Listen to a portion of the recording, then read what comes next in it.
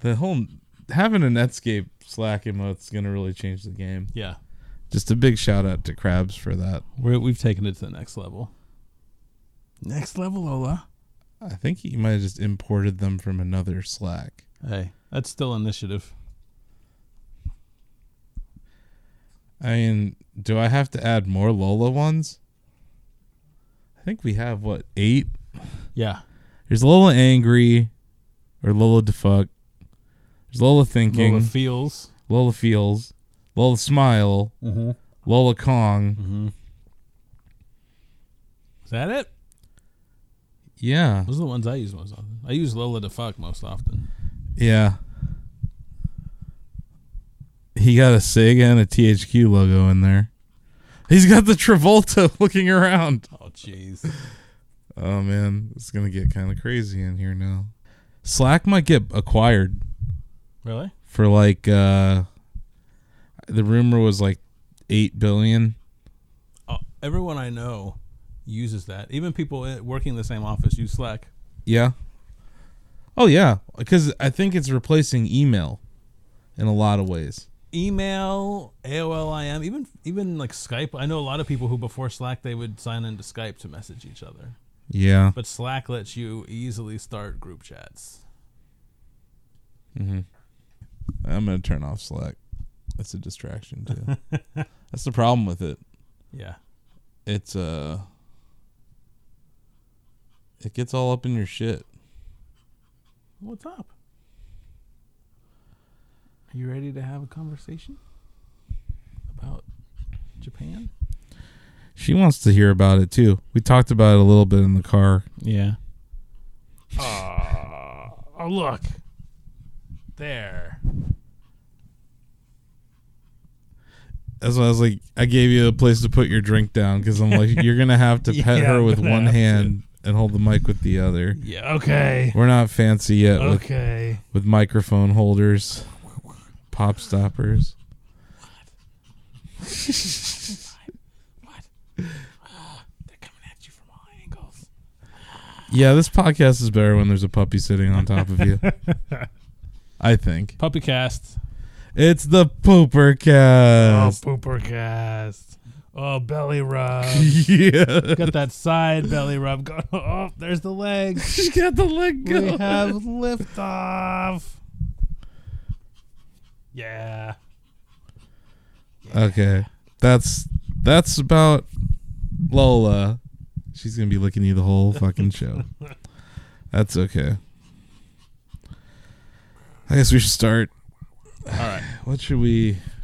I got my phone muted. I got my computer muted. I can't mute this puppy. Nope. God, it's been... How long has it been? I think it's been 3 weeks. 3 weeks since you left 2 weeks ago, and 3 weeks ago we recorded 2 episodes. So you're gone the first week, last week, and this week. 3 weeks. Good God. Our people demand content. How many hurricanes have happened in that time? We've averaged about one a week, I think. So 3 hurricanes and multiple. I don't know. It's been a bad couple of days. Celebrity deaths. Yeah. Mass shooting. Yeah. Ugh. How do you start off a show the day after a mass shooting? You don't. No. Or you talk about Netflix emoticons. Yeah, maybe you talk about Slack. Or not Netflix, Netscape. He did put the Netflix emoticon in there too. Life is getting complicated. Yeah. When was the last time you had to choose between Netflix or Netscape in a conversation? I don't think ever. I think this is the first. This is definitely a first time that Krabs is ushering in first. He's an innovator. Yeah. He's our tech correspondent, tech editor. He's over there building rigs just for fun. He built it for his mom. Oh, really? Did you see that one? No. Yeah, last week's build. His mom, their house was hit by, was it Irma?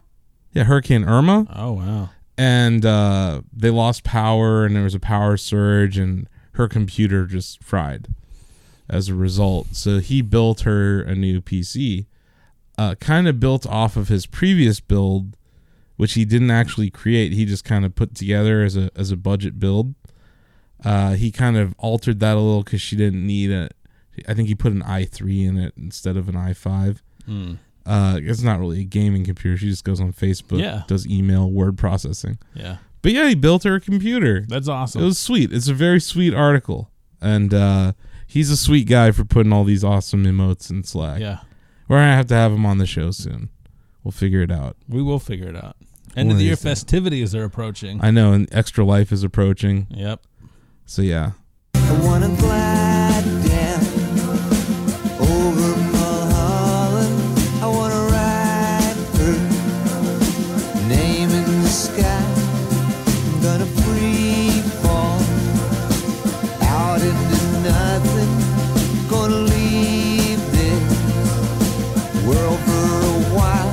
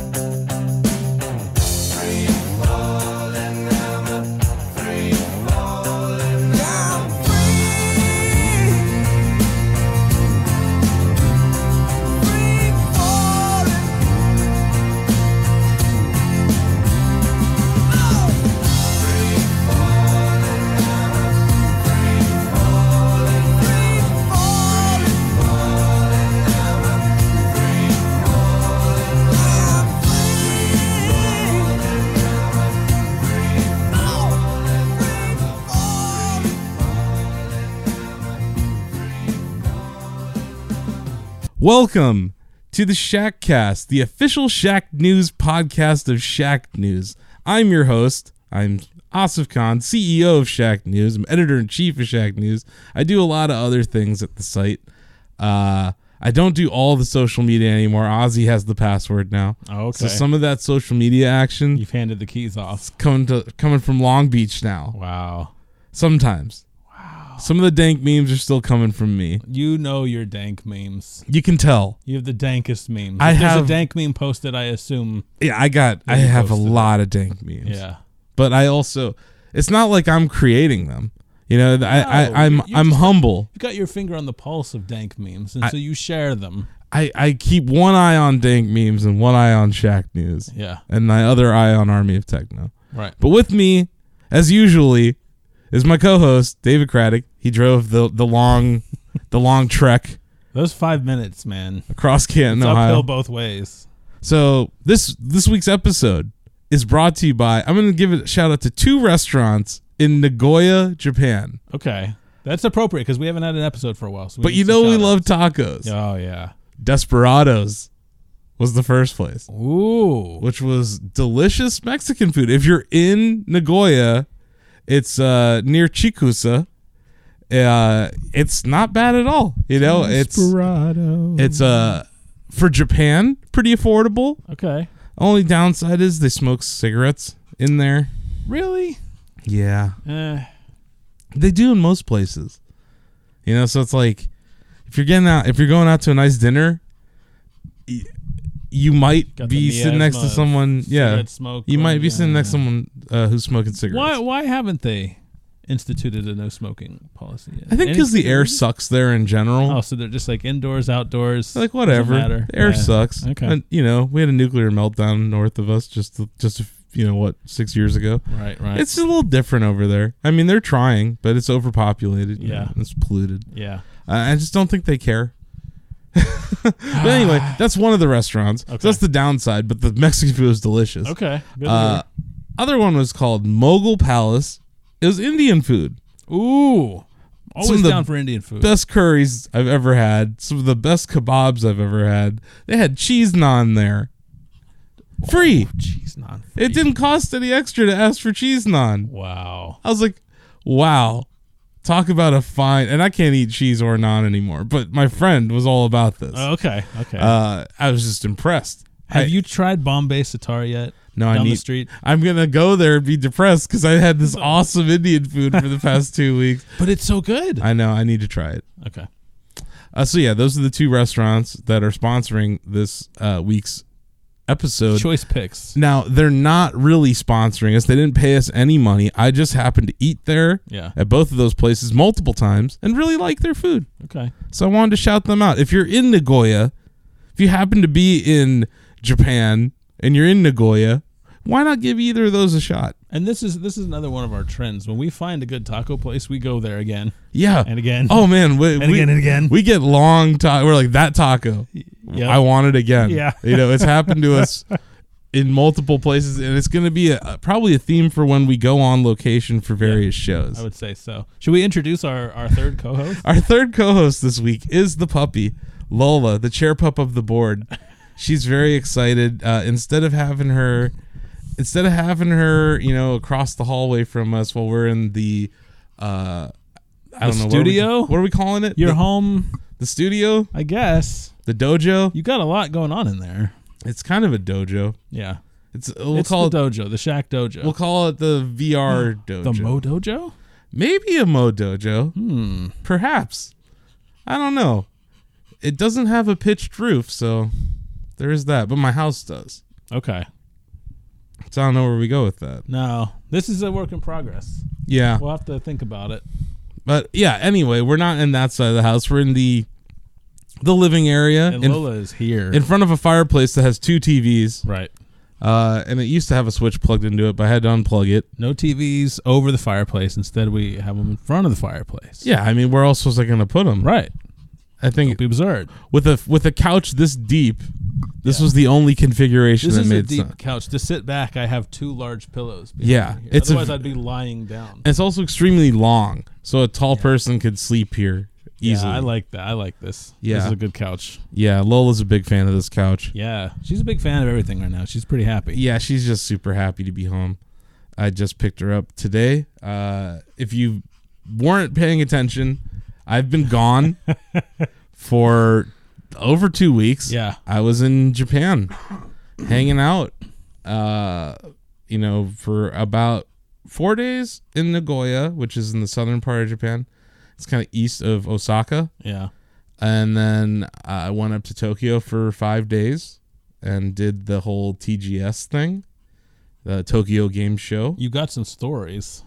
I definitely experienced things in at the Tokyo Game Show, and even outside of it when we went to VR Zone in Shinjuku, Tokyo. Oh, cool. That same night we went to a place called Robot Restaurant.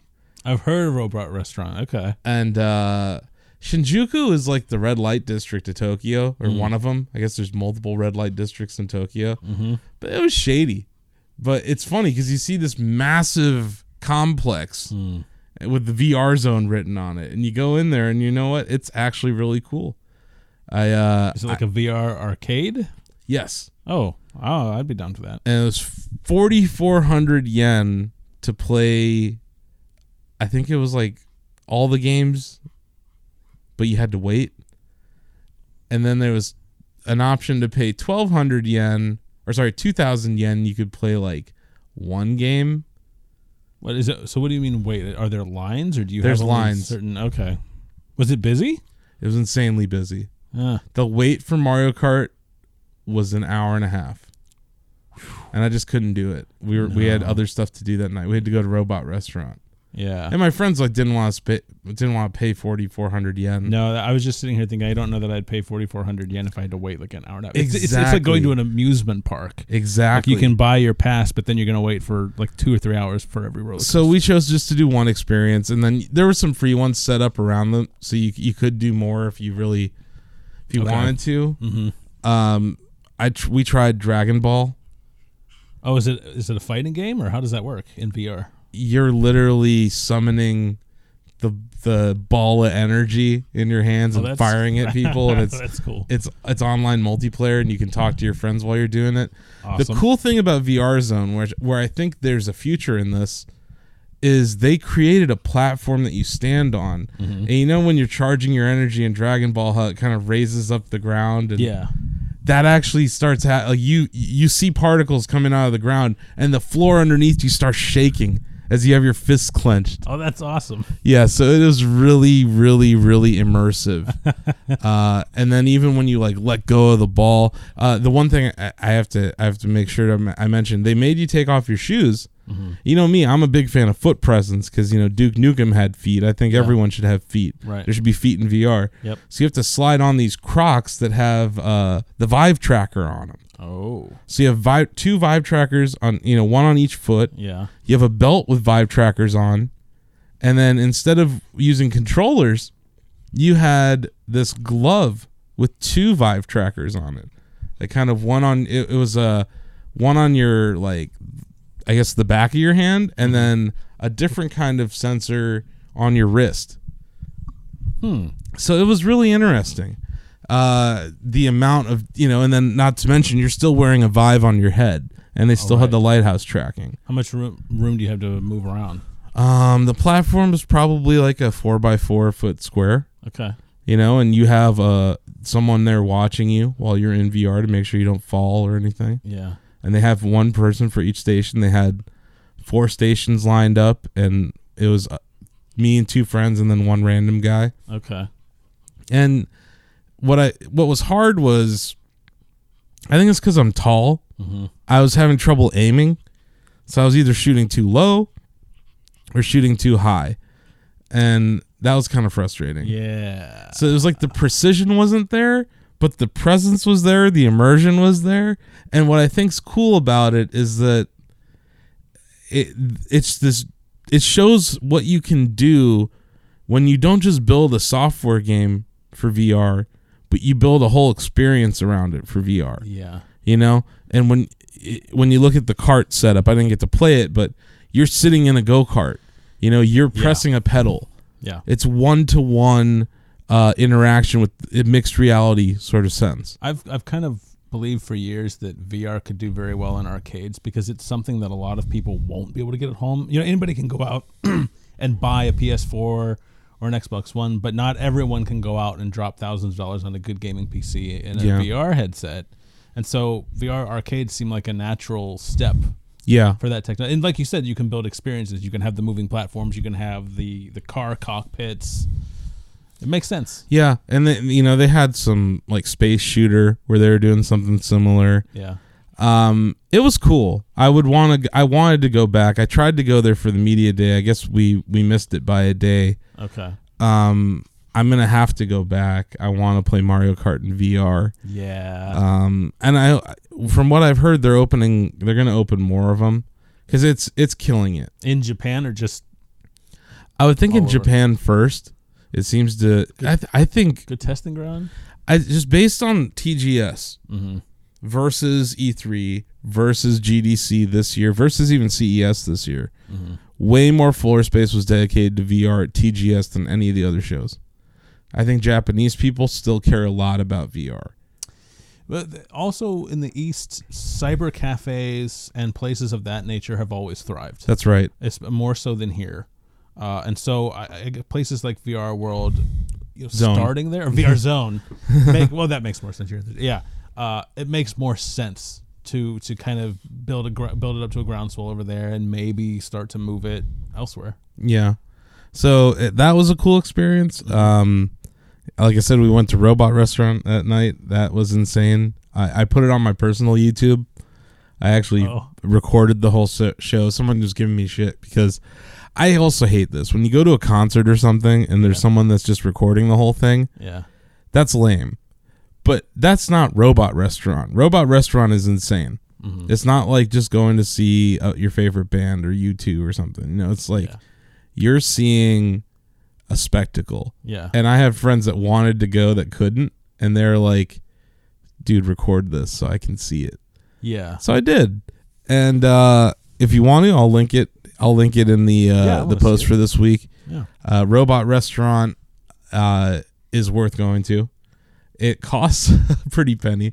I think it was about 6,000 yen. So set the stage for me. What is Robot Restaurant? I'm thinking of a place like Chuck E. Cheese. No. Almost. It's so you go upstairs and there's this lounge and it looks like Las Vegas style trippy from the 70s, right? Okay. And there's this girl, and she's singing Adele with a band playing, and the band are all dressed up as robots. This is the pre-show. This is the opening act. Okay. And then after that, they're like, oh, head on downstairs now. It's time for the show. And it's like 3 rows on either side of this dance kind of floor, right? Yeah. And it's like a smallish club. Uh-huh. Each wall has these projectors on it, or screens. And it's like, please be seated. They have like concession stands with wheels on them that they rolled out. It was almost like I was at a circus. Like a weird kind of sideshow circus. And they come over, and here's these they're like, okay, they have this like one, almost like the hostess comes out and is like, we're about to start the show. So they take all the drink carts and everything off. Mm-hmm. And it's like these animatronic floats, almost is how I would describe some of these robots. They start rolling out into the scene, and there's the first scene was like people drumming, and there was like they were just going off. It was like really hardcore drumming and screaming, and Wow. Yeah, it was intense. That does sound like a spectacle. Yeah. So then the next, they start telling a story. There's like lore to the robot restaurant. Yeah, so they start telling a story, and it was about how like the woods were being infiltrated by these evil like robot people, and then the animals and everyone had to fight against them. Yeah. So on one side were these like animatronic alligators with people on top of them wearing costumes, men and women doing all sorts of crazy things and fighting with like various like fake things. At one point, a shark ate one of the girls on, like it was just funny and like super campy and like. That sounds fun though. Yeah, it was definitely fun. Dinner and a show. Yeah, don't eat the food, but yeah. Oh, okay. We went to a restaurant right before. Okay. The food was, it's like normal loungy, pubby. You go for the robots. You're going for the show. Okay. Yeah. All right. But there was a deal that we got online to make the tickets cheaper. They're actually, I think they go for almost 8,000 yen now, which is technically more than a day at Disneyland. Damn. It's just kind of crazy. Yeah, that is pretty crazy. It shows you how little people care about Disneyland over there, and how hot of a show Robot Restaurant is. Right. But yeah, so those were a couple of the things that I did in Shinjuku, and yeah, VR Zone was definitely a highlight of my trip. I wish I could have done the place more. Cool. Yeah, and I was just happy because I'm like, I'm a big VR guy. I want it to succeed, and I feel like we saw a proof of concept for how VR can succeed. It's a Bandai Namco product too. Oh, cool. Yeah, apparently they paid Nintendo to have cart. Because there's no way Nintendo would just allow that. No. Yeah. They are in the loop. Yeah, so gotta be. When Nintendo sits there and says, yeah, we don't see a future in VR, I think that's just lip service. I think that maybe they mean consoles, or maybe they mean right now. I think the living room. Yeah, because their thing is local co-op, couch co-op. I think they're saying we don't want to make a VR HMD. And I'm fine with that. Don't make a headset. But they'll license their. But like, properties, like if they have the same religion they have with mobile, with VR, I don't see how they couldn't just print money, by like doing all sorts of different VR experiences and partnering with people who are willing to develop games. Well, and I think they might also get into a situation where someone like a Miyamoto takes an interest in it, just like Miyamoto took a hands-on interest in Super Mario Run. That's right. And just try and experiment. If he doesn't like it, he can always go back to Switch games, the core Nintendo business. Yeah, I mean, console games. And honestly, he's just floating around anyway right now. Yeah, he can do whatever he wants. If something catches his eye, he can dabble in it. I saw him. It must have been 2 or 3 years ago, at the Oculus booth, trying out Alien Isolation at E3. Yeah. Yeah, sorry, at E3. So it must have been E3 2015. Okay. Back when Oculus had a booth. Right. Woof. way back then. Yeah, Oculus did not have a booth at TGS. Not many people did. But you said VR was better represented there than at E3, where it was a much smaller presence Yeah. at E3 this year compared to last year. It was That's cool though. And it was a lot of grassroots stuff. It wasn't Yeah. it wasn't big things. It wasn't companies you'd heard of. One demo I saw, I didn't get to try because it was in Japanese and I wouldn't have done well. It was VR boxing karaoke. What a mix! What a combo!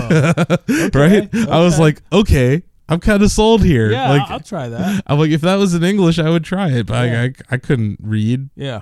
You can't read Japanese, and there were no American songs in it. Okay. I'm like, this is definitely made for Japanese people. Yeah. But wow, cool. Yeah, that's a cool idea. I saw another thing called Gyro VR, which was a super impractical thing. I saw a lot of impractical things. Like, Japan is like a land of impractical things. Yeah. It's just, they called it Gyro VR or VR Gyro. I can't remember. It's like so you're sitting in what looks like kind of like you've been to Cedar Point, right? Mm-hmm. You know, like the Raptor, Yeah. where your feet are hanging from the roller coaster. Yeah.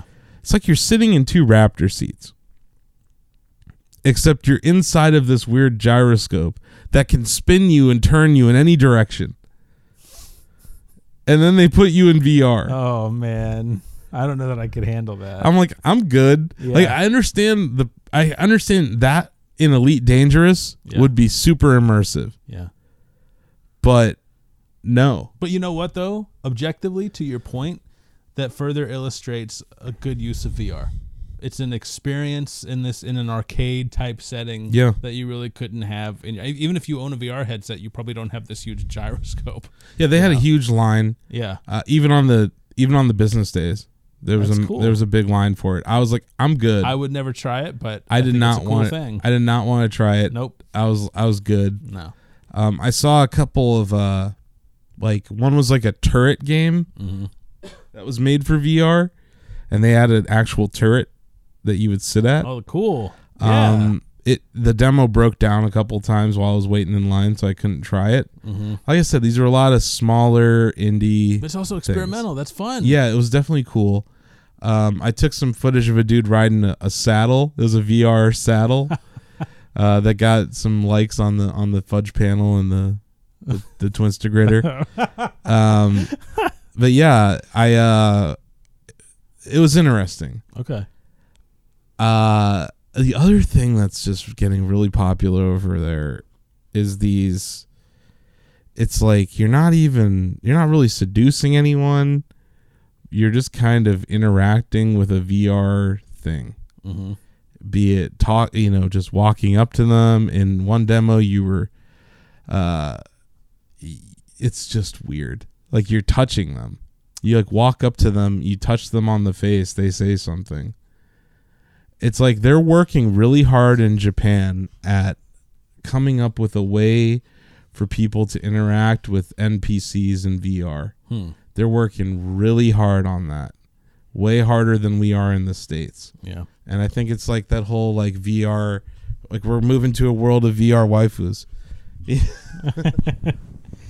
No, yeah, I mean that's kind of interesting. And almost the first thing that it called to mind was Steam. How visual novels have kind of exploded on Steam, and over there it sounds like they have their own, kind of little niche of VR where it's like you said, you're not seducing, but you are able to otherwise interact Yeah. with these NPCs. I think this is just the early stages of a revolution of VR sex robots. Yeah. Like, I think we're just seeing the very early stages of what will basically be the downfall of mankind. Well, and our own Shack News correspondent Krabs has been writing a lot about Sex robots. Yeah, I think his feature was called "Am I Going to Be Murdered by a Sex Robot?" Which is a question we have to ask ourselves. It was funny. I was talking to my brother on the phone about it because I was like, this is one of my key takeaways from TGS is that VR sex robots are most likely going to be a thing of the future. It's Chobits, man. And it could be the downfall of humanity. Mm-hmm. But at the same time, whenever they go public as a stock, I'm going to invest in them. Sure. They're going to print money. Yeah. So I was telling him that's one of my best investment ideas to come out of TGS is that VR sex robots are the future. They're working hard on it. Man. So yeah, it's a very, kind of pivoting off of that. It's a very sexual event. There's a lot of like misogyny in Japan. Yeah, that's still going on. They've got smoking indoors and misogyny. Still alive and well. It's like I don't know. It's like it's a different land. Yeah. So anyway, there was another game I tried out that wasn't VR that kind of I already posted gameplay of to the site. It's called Bullet Girls Fantasia. Right. And in this game, they showed on stage this demo where it's kind of like a shooter. You're a third person shooter and you're running around. But apparently you lose clothes, you strip, and that gives you powers in the game. So the more naked you are, Something's like your ultimate happens when you're topless or something. Huh. They had 2 girls there that were clothed, and by the end of the presentation were not. They were wearing underwear, but not much else. That was interesting, but that wasn't playable. They just had this huge stage. It was like the size of the Lawbreakers at E3 stage. Wow. Dedicated to that game. And then behind it was Earth Defense Force 5. So on the side, you could try out a different mode in this game that they did have ready to play. And it was even weirder. There was a girl. You could choose one of these anime-looking characters. Mm-hmm. Once again, going back to this idea of interacting with non-NPCs. Yeah. Right?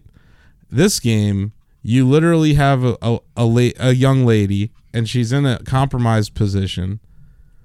And you can spin her around with the camera, and you can decide. You can pick 4 things to use before the game starts. Mm-hmm. And they're really offensive. There's like a pacifier. Oh, there was like a sausage. There was like, I think, condensed milk, a squirt gun. And then you could choose to spank, poke, or slap. And I was like, oh boy. Yeah. So I chose condensed milk, squirt gun, pacifier, and the sausage. Because I'm going to go full offensive with this. Right. And yeah, it felt really weird. And there's a lovely booth brand ambassador next to me. You know, this nice young lady. And we're asking her, like, what do you think of this game? She's like, oh, I wouldn't play it. And then even the guys came over. They're like, this game is very Japanese. Yeah. That's how they described it. Their own brand ambassadors described me as very Japanese. This must like tap into certain fetishes over there. I'm guessing there's a condensed milk fetish over there after playing that game. And what's weird is that like you get graded on it. It's like good, and she like responds to things, and like she tells you when she doesn't like it. So if you use too much condensed milk in the wrong area, you get a negative score. And at the very end, it gives you like a A to F grade. Yeah. Holy shit, that game was weird. Yeah. But I played it at TGS for Shack News because I had to. Yeah. Oh, yeah. If you see something like that, you have to. How do you not try that? Yeah. And it's coming out for Vita. Can you imagine being next to someone on an airplane and they're playing that? I'm sorry. I'm still getting over the news that this is coming out for Vita. Right? Coming out for Vita. Well, exactly. First of all, something's coming out for Vita, and it's this. Sitting here processing like Vita. Oh, I remember. Yeah, you know, the thing that yeah. Sony tried to do. Yeah. Second. No, that's weird. That's definitely something you have to try. It's for PS4 as well. Okay. You're not going to see it. You certainly wouldn't see it on a stage at a show in the West. No. Not at all. No. You know, and that was one thing I noticed. And like so many games that I hadn't heard of, that may be MMOs or, you know, popular mobile games. Yeah. That you wouldn't see have a booth in America, had massive booths over there. What I learned when I was, this is a really interesting takeaway from Japan. I traveled on trains every day. Mm-hmm. I did not see one Nintendo Switch. Really? I saw people on their phones playing mobile games. But Switch is selling well over there, right? Switch is selling well over there, but maybe it's not a handheld. Because I know that like 10, 15 years ago, you could get, my friend taught English over there for 3 years as part of the JET program. And he took pictures of when he would ride the trains, almost every other person had a DS out. People have DSs still. People have 3DSs still. Okay. But I didn't see a single Switch. And I think it's because Switch doesn't fit in your pocket. Yeah. It fits in your bag. It's almost, it's like nominally a portable. You can't slip that in a pocket like you said. Like when I take my Switch around, I take it in its carry. You can't be standing on the train playing a Switch. Right. That's hard to do. Yeah. You can with the 3DS, and you definitely can with your phone. Yeah. So these MMOs and like RPGs and things that you don't think would be popular on mobile are super popular over there. Yeah.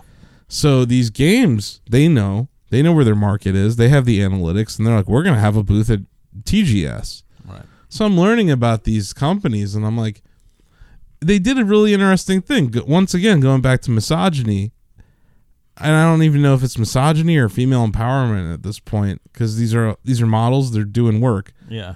It was a lot of professional cosplay, and they would almost have like every 30 minutes, it would be like a fashion show presentation at their booth.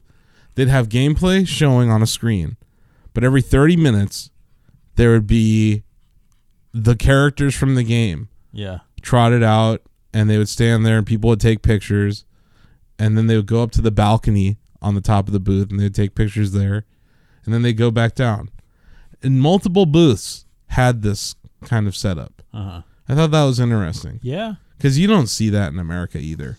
No, although it does make me remember around this time last fall, I wrote a Tomb Raider feature for my first Shack News Select. And one of the developers I spoke with at Crystal Dynamics, she's not a developer, an employee, she's the senior community manager, Megan Marie.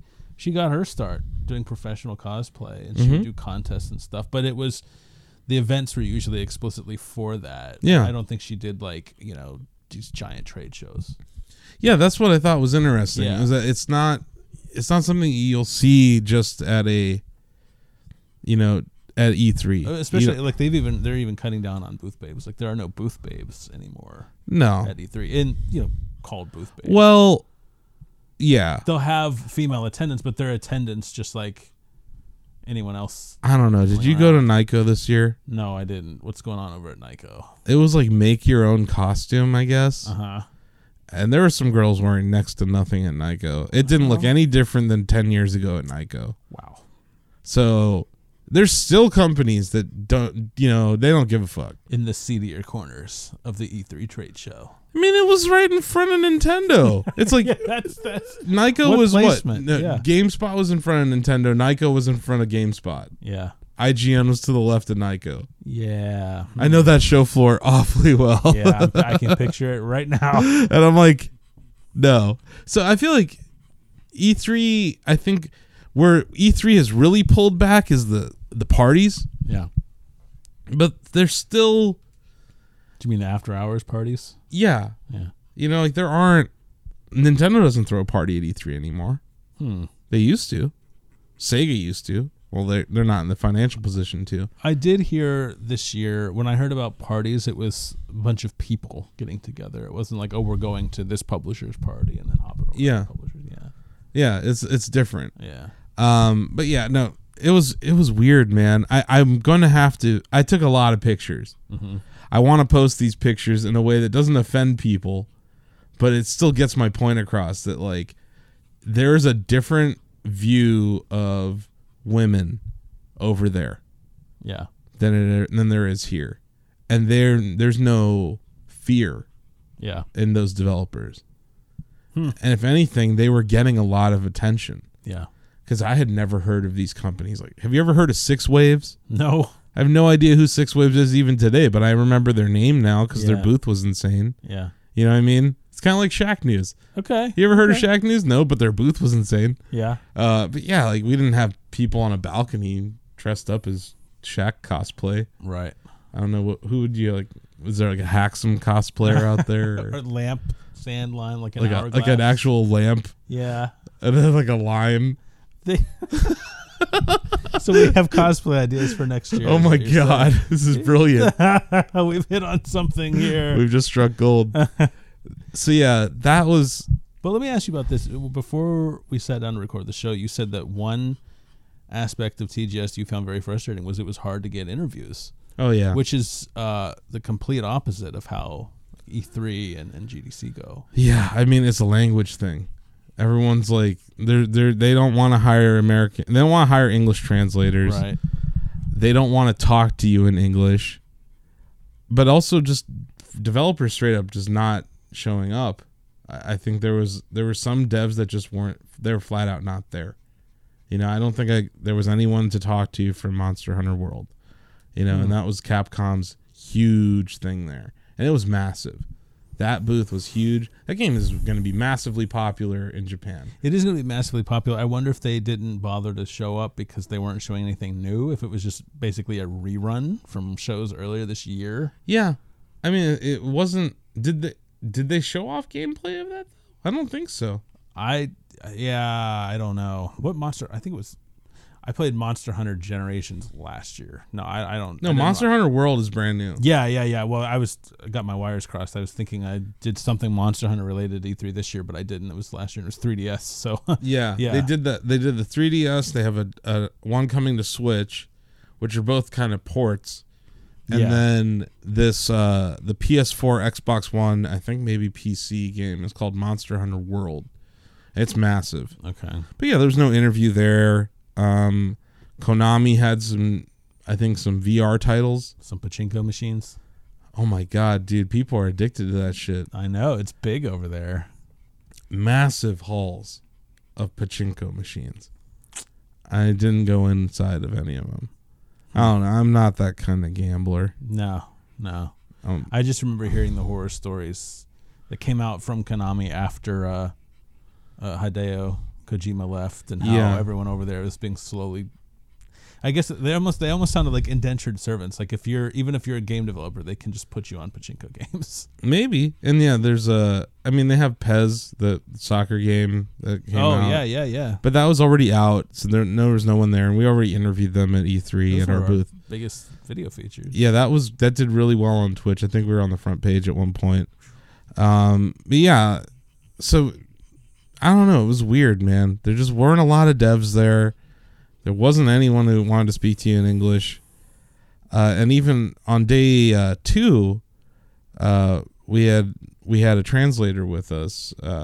My friend Adam can speak Japanese pretty well, but he doesn't know it extremely well. Mm-hmm. Nick was his friend actually is fluent and was able to. We shot one interview that's entirely in Japanese. Mm-hmm.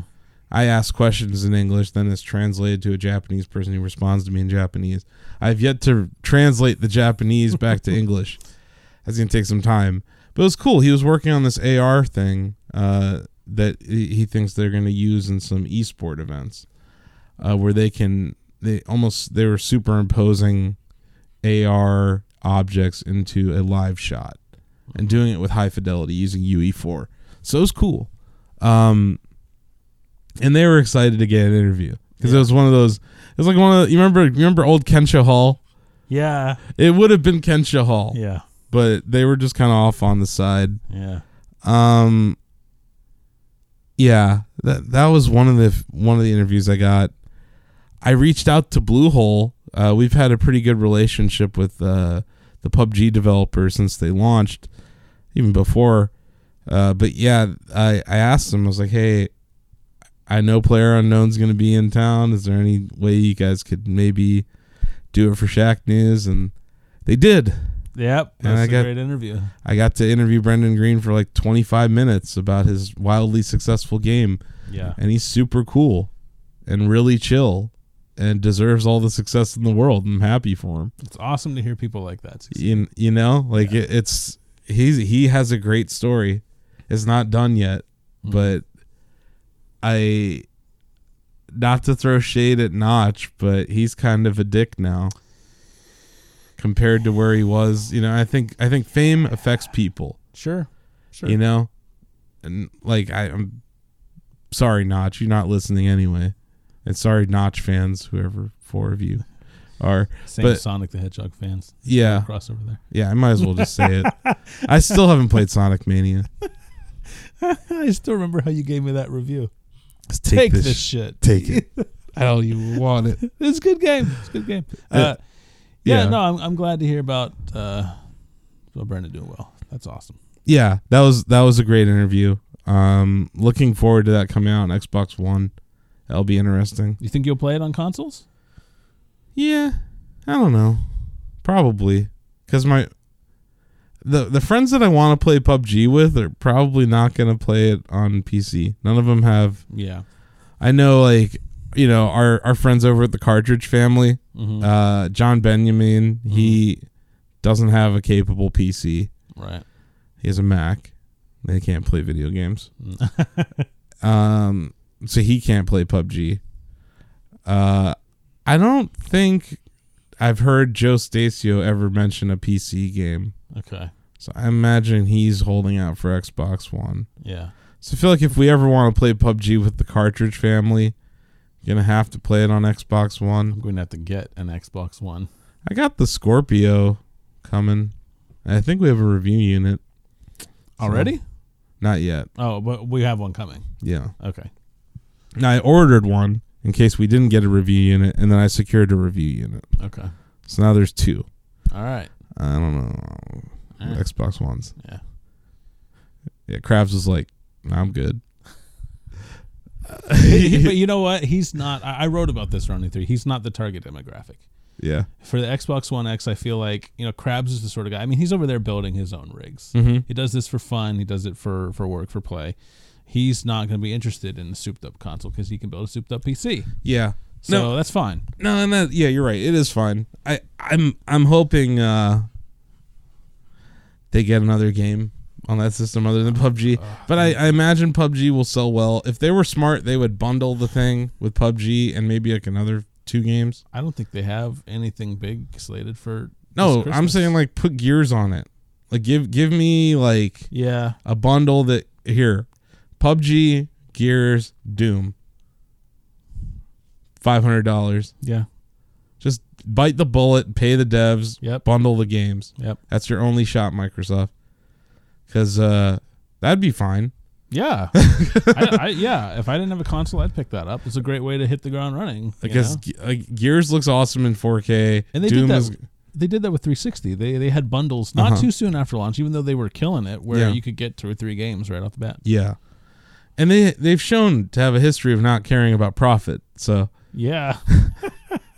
I'm like, go for it. Right Just- now they can't care about profit because it's not going to happen. They just need to get some points on the board. It's too late. Let me ask you this: was Xbox much of a present at TGS at all? I figured, because well, most Japanese houses and apartments can't even fit like an Xbox One, right? Look at you, you're still gone. It's so big. They not one. I saw more Oculus Rifts on the show floor than I did Xbox Ones. Oh wow, jeez, I saw more HoloLens. it's worse than I thought. I saw more HoloLens than I did Xbox Ones. And considering Nintendo doesn't even go to TGS, I saw a hell of a lot of Switches and a lot of devs bragging that they were going to be on Switch if they weren't. That's what I want to hear. Not all of it's good though, man. A lot of it's crap. Well, that's the same problem they had with Wii and same problem Sony had with PS2. But it means you're popular. It means everyone wants to be on your platform. You know a great game that is coming out on the Switch? Doom. Besides Doom. Wolfenstein 2. Besides Wolfenstein 2. Okay, all right. Hollow Knight. Oh, really? Oh, nice. I interviewed those devs. That's great. That's great. Team Cherry. And that was also a great interview. Once again, they were in the indie side of things. Mm-hmm. I just walked up to him one day and said, hey, let's talk about your game. You know, Romsteady, friend of the show, he won't stop talking about how it's his game of the year. It is his game of the year. Romsteady loves Hollow Knight. Hollow Knight came out this year? Yeah. I thought it was really late 2016 for some reason. Okay, No. cool. No, All right. and we failed at Shack News. We haven't reviewed it. It's just not right. Well, now someone can review it on Switch. Hopefully. That's the idea. I'm going to review Doom on Switch. You reviewed Doom on Switch? Yeah. I reviewed it on PC. That's a good point. I want to review it on Switch. That's a good point. I hear it's really good. Yeah. Chris Buffa got hands on with it. Yeah, I've heard good things. You know, since we're talking about games on Switch, And Doom. just real quick. Yeah. I've been playing a hell of a lot of NBA 2K18 on Switch. And I've been listening to the Cartridge family, and they talk a lot about things. Mm-hmm. 2K does not perform the same as it does on consoles. Like when I mean PS4 and Xbox One. Yeah. It runs at 60 frames per second on them. It's running at 30. Okay. When I first played it, the first few times I did experience some sort of slowdown.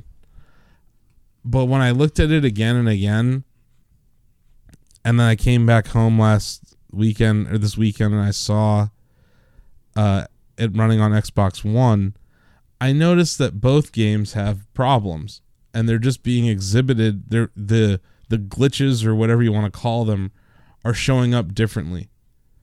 But a lot of it has to do with the overlays that come in and out. It's not really the gameplay that's slowing down. It's almost like, you know, they show you like a stat in the game, and it's like LeBron James has X amount of points.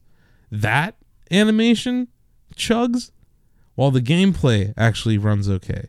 Huh. So it feels like frames are dropping because one part of it is, but the other isn't. So I feel like that's something that can be patched. Yeah. So I feel like there's some growing pains with porting over to the Switch when it comes to that sports title. Sure. I really look forward to getting my hands on FIFA. Mm-hmm. I have FIFA for PS4 that I'm going to review because no one else on my staff likes sports games. Nope. Bill reviewed NHL because he's Canadian. Oh, yeah, he has to. Yeah, it's like law. Yeah.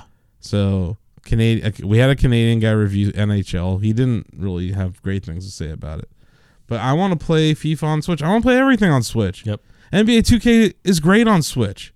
I really like it. You know, it misses some things. There's an element of it called NBA 2K TV that has like a host and like Shaquille O'Neal and like various like video content is on it. That's missing from the Switch because just the amount of space that's required. Yeah.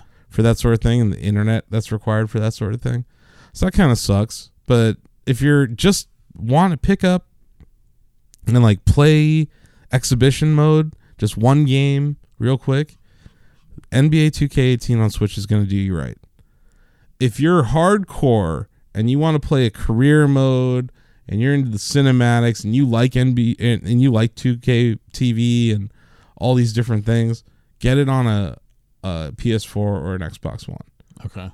But being able to play NBA 2K18 on a plane was freaking awesome. Yeah. You know what I mean? I played like, I don't know how many games. Because, you know, we just got Dwayne Wade on the team. Yep. I was like, I want to beat up Kyrie Irving all day long with my new stacked Cleveland Cavaliers. And that's what I've been doing. That's awesome. I've just been beating the ever-living crap out of Kyrie Irving in the Boston Celtics. You know, I'm grateful for his years here, but now he's on the other side. Yep. So that game's really good. And yeah, you know, I look forward to trying out FIFA on it. But yeah, the Hollow Knight guys were awesome. That interview was great. That's cool. They retweeted us, and it was very kind of them to spend some time with us. I think they were relieved because we spoke English, you know, and it's like these Australian dudes and this is American dude, and they're just like, "Hi, we're here to talk about Hollow Knight." I imagine the PUBG developer felt the same way. Like, yeah, actually just have a conversation without any translators or any other. It seemed like he was doing some other Western interviews over there. Bloomberg interviewed him. Oh, okay. But yeah, I'm surprised other outlets didn't interview him. Yeah, I guess no one thought to. Or maybe no one really covered TGS. No.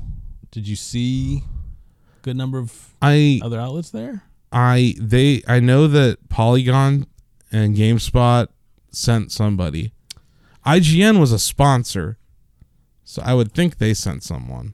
Yeah, I know Kotaku did because Kotaku Chris definitely. Kohler and I each wrote a book for Boss Fight Books, and I follow him on Twitter, and he's over there. Yeah, I don't know if he still is, but he was there for the show for sure. Yeah. So no, I saw those three.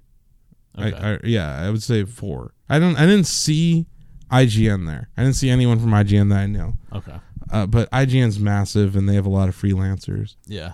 so they could have just had a freelancer there. True. Okay. No, I was kind of surprised.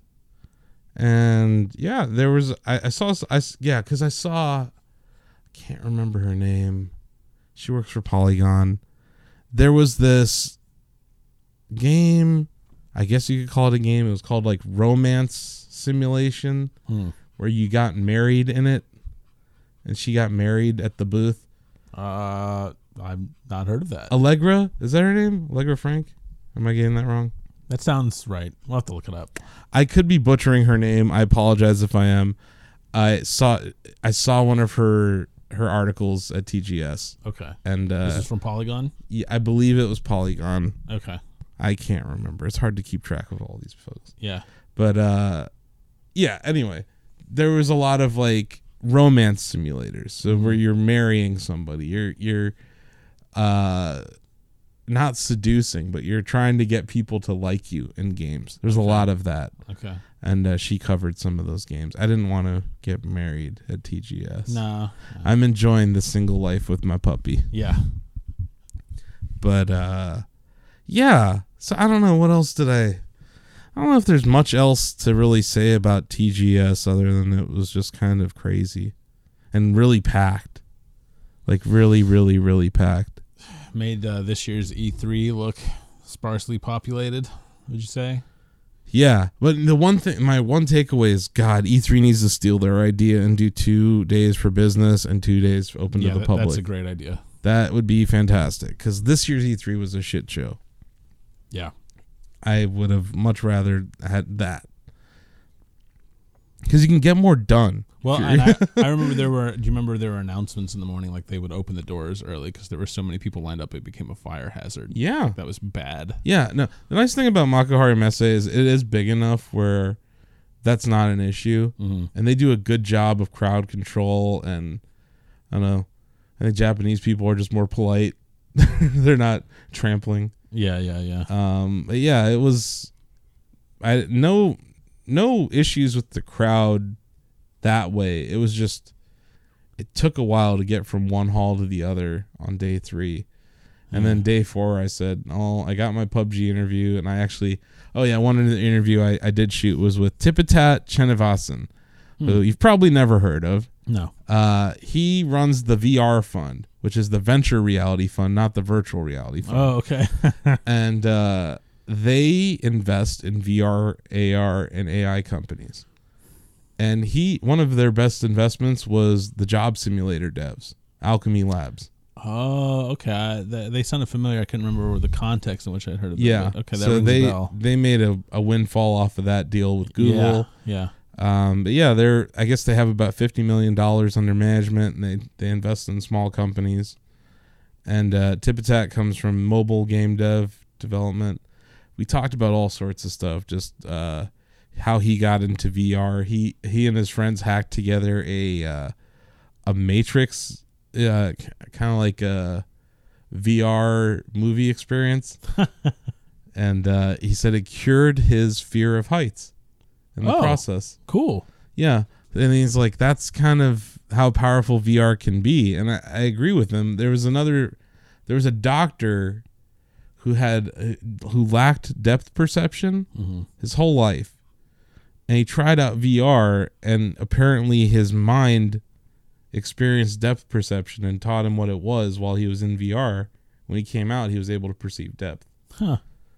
It's interesting. That's cool. It's really interesting. It shows you the power of virtual reality. For sure.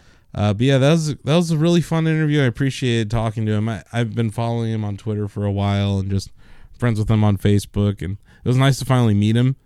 I don't think enough people know who he is. So I interviewed him for that reason. That's kind of like the other interview I shot when I got back down to Nagoya.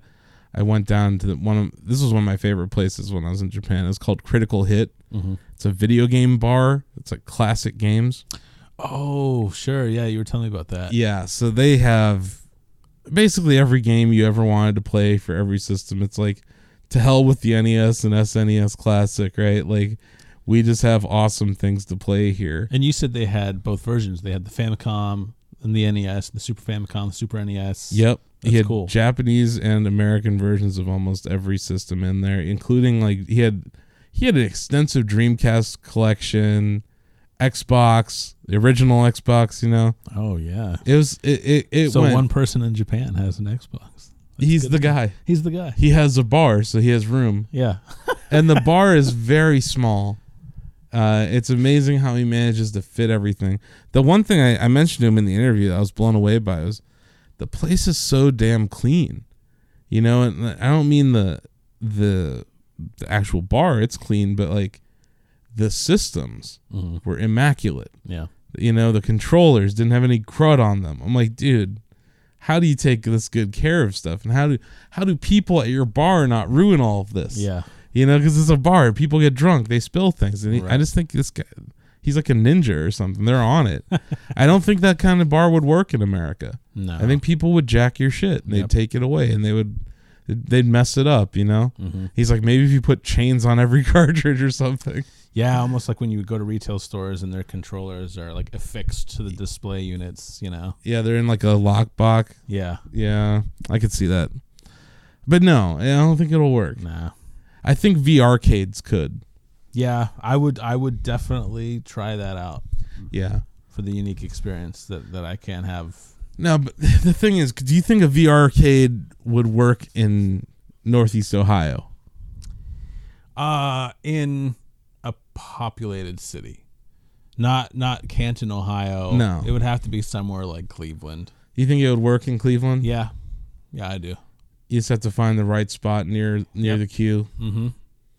Yeah, Yeah. put it in a populated area that gets a lot of foot traffic. And I think it could work. Yeah. Yeah. Yep. Yeah, because I think there's something there. Mhm. That was my takeaway. I need to write about VR-cade still. I have a few should. more. I have a few more pieces I'm gonna get out the door from TGS. It was just when I got back from TGS, I was just hanging out with my friend Adam, who's Yeah. from Canton. He gave me my first break in the games media Oh, cool. at Tendo Box. He was editor in chief, working with John Benjamin, and he got Mhm. me into my first E3, and Very cool. I did it for Tendo Box. I did it, and it was funny because I didn't know what to put for my title, so it said Mister Uh-huh. instead of like Mister. contributing editor Right. or anything, and then the company was called Cloud Chaser Media, so my badge just said Mr. Cloud Chaser. So I used to tell people I was Mr. Cloud Chaser. That's a great online handle. So is Productive Citizen, but I dig Mr. Cloud Chaser. Yeah, Mr. Cloud Chaser was, I think, my handle on their forum, actually. I rarely posted on Cloud Chaser's forums. They're still up. Oh, okay. Yeah, they got acquired, but the forum is still up. Tendo Box has long since passed. It's sad. Yeah. Websites will die Yeah. even more. The Shack News lives on. Pour some hand sanitizer out for lawbreakers. I'm sorry. Yeah. I can't help it. But yeah, so that was Japan. I played a shit ton of Pokemon Go for my nephew. I logged into his account. Oh, yeah? I went to all these different stops. I hit like 25 stops in one day in Akihabara. Wow. Yeah. Akihabara was cool. Yeah. You know, I should mention the fourth day I went to Akihabara, which is it's like an electronic, they call it Electric City. Mm-hmm. Or, yeah, like it's just electronic store district. Any kind of electronics you would ever want, you could buy there. But I was looking at like GPU prices and other stuff, and I'm like, I can get better deals at Micro Center in Cleveland. Yeah. So yeah. I'm not going to waste my money and then have to travel back and declare it, worry that it's in my checked bag, you know, Right. because I need it. I'm on the fence. I kind of want to get a 1080 Ti. Mhm. I have to repair my computer. Might as well put a 1080 Ti in it. Yeah. So yeah, I looked, but I ended up not buying anything. I went to Super Potato. I almost bought an Apple Pippin, Oh, wow. but then I Old realized school there's concept. probably nothing on there. Yeah. So I didn't. Nah. It was like way too expensive too. Yeah. It was like $100-some. Nah, I wouldn't get that with no guarantees. I'm like, yeah, Yeah. for a Dusty Pippin, Yeah. I'm like, I'm gonna pass. Yeah.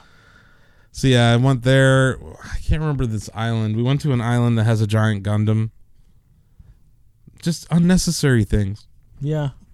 Huge, giant, unnecessary things being built in Japan every day. But yeah, it was pretty good. Pretty good. Yeah, it was nice. And I didn't die. There was no nuclear attack while I was there. Yeah. So I was excited about that. There's all sorts of stuff happening right before you left, but Yeah. While I was there, it stayed kind of chill. that's good. Yep. But I still, I really enjoyed being there. Japan's really cool. Mhm. I want to go back sooner. It was 16 years from the last time I went. I went to Space World in 2001 for Tendobox.com. Oh, actually. okay. All right. Yeah, so Remember Space World. yeah. And I think that's why Nintendo and TGS don't really get along. Yeah. Nintendo wants things to be free. Mm-hmm. And at least that was the argument they made when they had their breaking point. Mm-hmm. Because then I was like, but PAX isn't free, Yeah. and E3's not free. So maybe that was just, I don't know. There's some sort of beef between those two companies, Yeah. those two entities. Well, and now they're kind of doing their own thing with the directs, and I feel like they show up to E3 just because it's still a bigger deal over here than maybe TGS is. I think Over it's like a there. tax write-off. They're like, let's spend $4 million just for the fun of it. Yeah. We'll have a giant Mario hat people can take pictures with. It'll That be Zelda grand. booth last year was so cool. I know.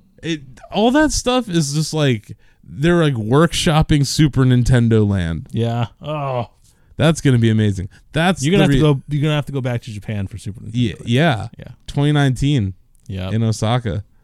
I think that'll be exciting, and I want to go back for that.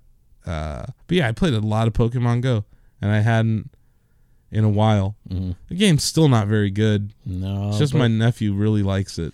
Yeah. Do it for the nephew. Yeah, and he was just excited to see his character visiting all these places. Yeah. Because in his mind he got to go there. Yeah. He That's caught cool. that Pokemon. That's cool. He hatched eggs that were caught in Japan. So that was all very exciting for him.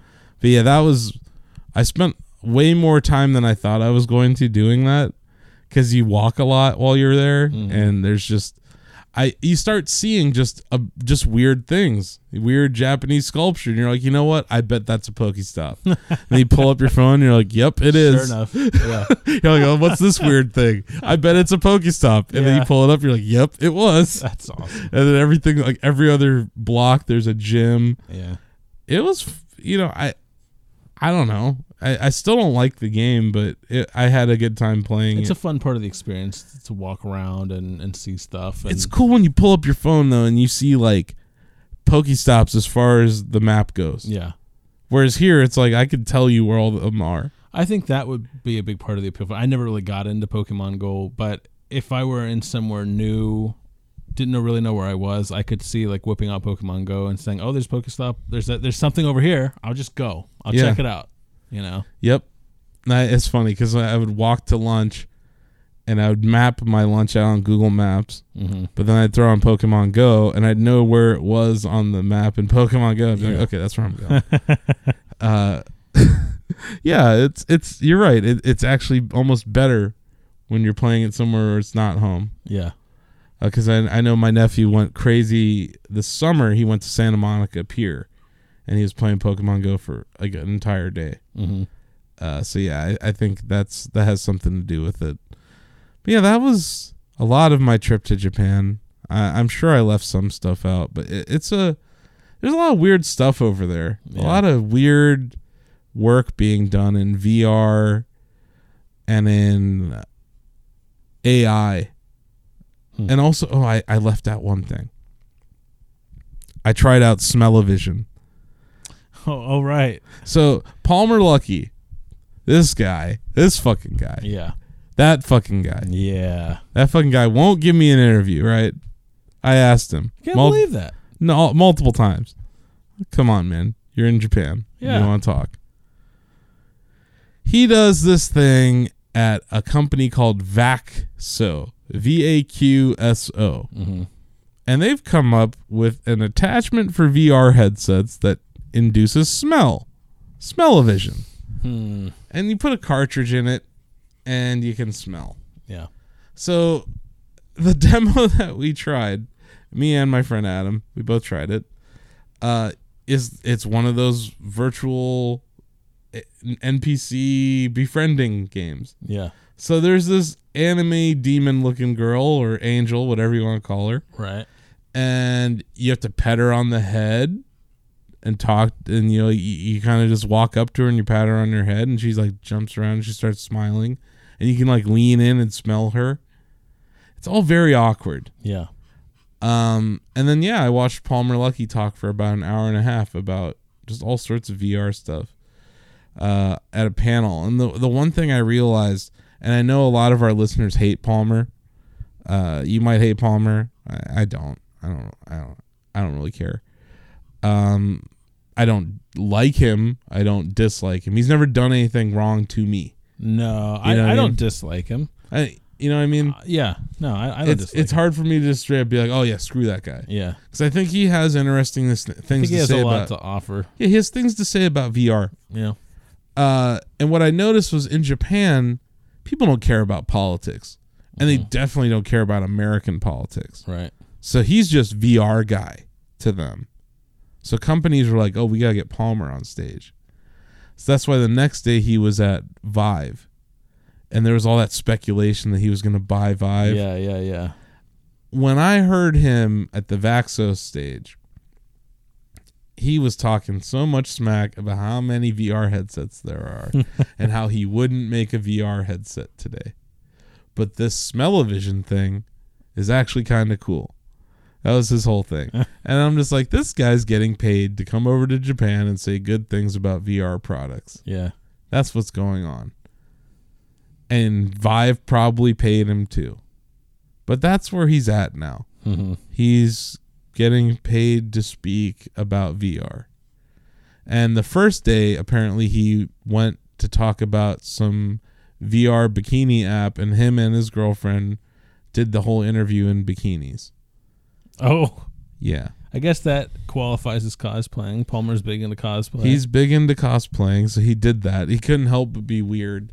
Yeah. But yeah, he hates the media. He won't talk to us. You know, and I would like to interview him. That was the one interview I was trying to get. That'd be a good interview. But I ended up getting Brendan Green instead, and I think I'd probably rather interview Brendan Green a few more hundred times than Palmer Luckey a few more hundred times. Yeah. If I had an opportunity to talk to either of them. Because I think what Brendan had to say about the power of modding is really cool. And Palmer just, he's VR guy in Japan, though. So it was nice to see him kind of back in his element. Yeah. And away from politics. I think he should stay away from politics. He never should have gone close to it. Yeah. But, yeah, that was interesting. I tried smell-o-vision. I think the range of sense is probably limited. And you have to change out cartridges. I don't think it's practical at all. Yeah. And like I said, a lot of unnecessary things were being made there. Like, I don't need a giant turret for my VR setup. Right. But it'd be cool in an arcade. I don't need gyro VR, but it would be cool in an arcade. You know, that's what I'm starting to see with VR, is that maybe it's going to be an area that you go to experience VR, and you yourself don't need a supercomputer. You yourself don't need a Vive headset. Yeah. You know? But yeah, it was weird. Those were some of my takeaways. Was that VR, I think, VR is not going away. No, I think it's still searching for its identity. I think that's fine. Yeah, I think it's a technology, it's a tool, and people are figuring out how to use it. Yep. And I think it's that's not, fine. but it's not going away. No.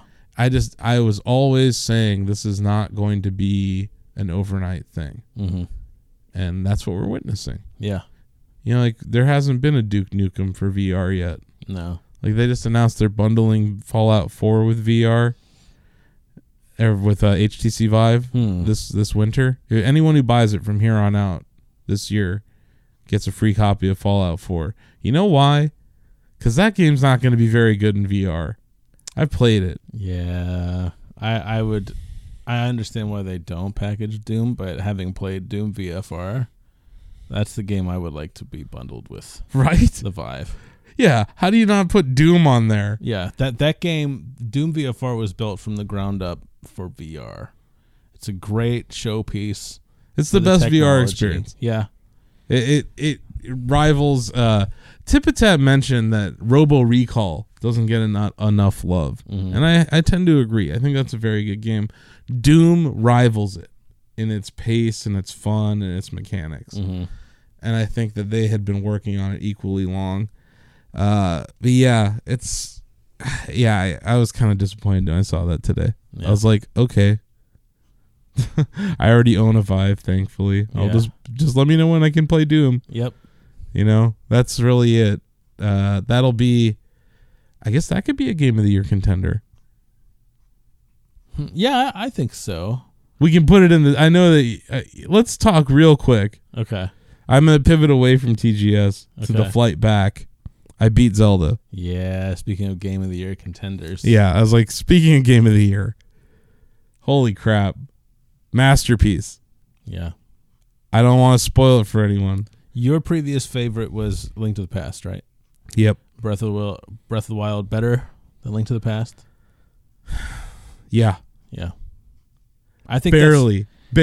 Yeah. But both are, like, come on. It's, like, very hard to compare the two. it is. I guess I'm yeah, you know, Link to the Past is interesting because it was kind of a refinement to the first game, whereas I think the last Zelda that really changed things was Ocarina of Time. Whether you love it or hate it, that was the trendsetter not only for the direction of the Zelda series, but for 3D gaming.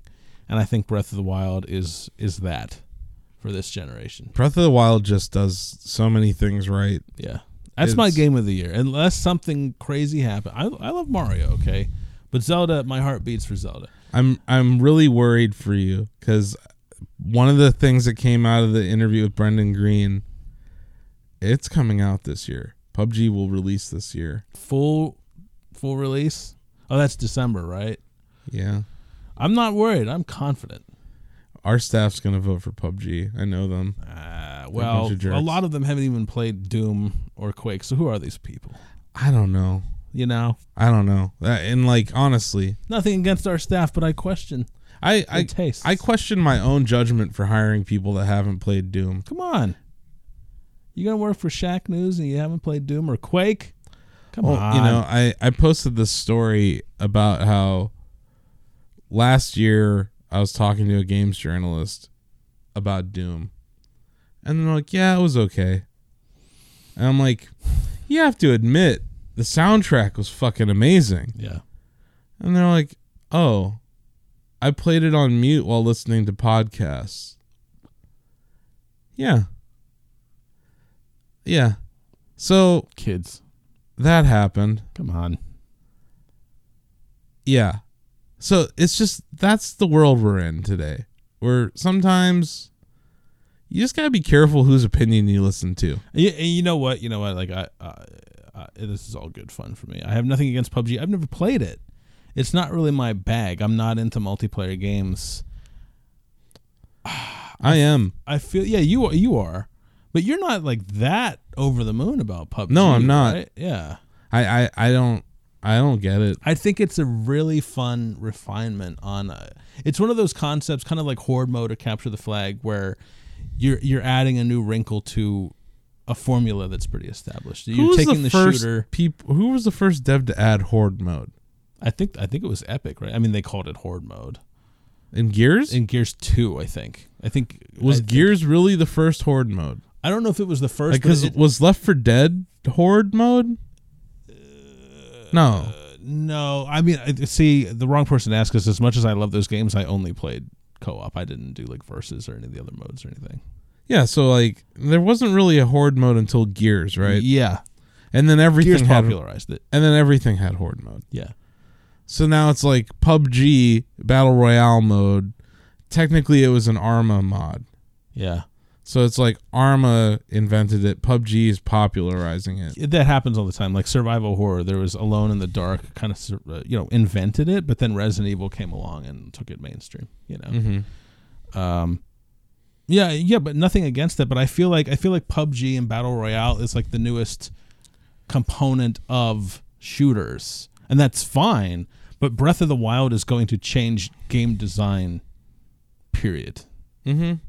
But I'm not ragging on PUBG. I've never even played it. I'm not really interested in playing it. But I think you should play it. I probably will play it. It's not normally my bag, which is why I haven't really been interested. That, and I haven't played much of anything except Quake games for the last 2 months. I know. And I actually brought up Quake with him, and I talked about the origins of his game design philosophy, and no Quake, no Duke, no Doom. I mean, I am interested. He's into that sim. He's into those military shooters. He liked America's Armies. He liked a more sim style shooter. Yeah. So it's like, what I think is the danger for PUBG is a more fun game does Battle Royale. Yeah. Like if Overwatch did it. We're already seeing that, right? Didn't Fortnite add a Fortnite Battle did Royale that. mode? Yeah. And I'm seeing people kind of go over to it because Fortnite's a little funner and well, I think that's the thing. I think one of the things about Horde mode, I've never really been a Gears guy. Like, it's good. It's not really for me. But as games started adding Horde mode, I love the idea of the Horde mode template.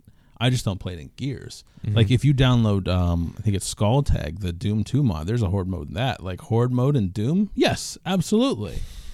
But it is one of those things where, like, it's a mode and it will be copied and someone could come along and one-up it from PUBG. It's dangerous. I do think they're at risk of that. And I don't think... I hope... I don't know. We'll see what happens. Yeah, we'll see what happens. But, there's not going to be, like, Rocket League Battle Royale. Yeah. Although that would be kind of awesome to have 100 people playing Rocket League at the same time. Yeah. But I think that's really the innovation that they did is 100 people playing in one instance. Yeah, that's absolutely that makes me think of games like Battlefield 1942, which is he loves Battlefield. He loves that series. Yeah. So I get when I talked to him about his influences, I understood the game way more, and I do want to go back to it. I like playing it more with people I know than by myself. I don't think it's a fun single player game. I don't like doing the solo mode. I see Shackers having a lot of fun playing it, and I asked people to link me videos of them playing it I used it as B-roll in my interview. And I've said this before about the game. I enjoy watching it more than I do playing it. And maybe it's because I'm not good at it. Maybe it's just not because I don't have the time for it.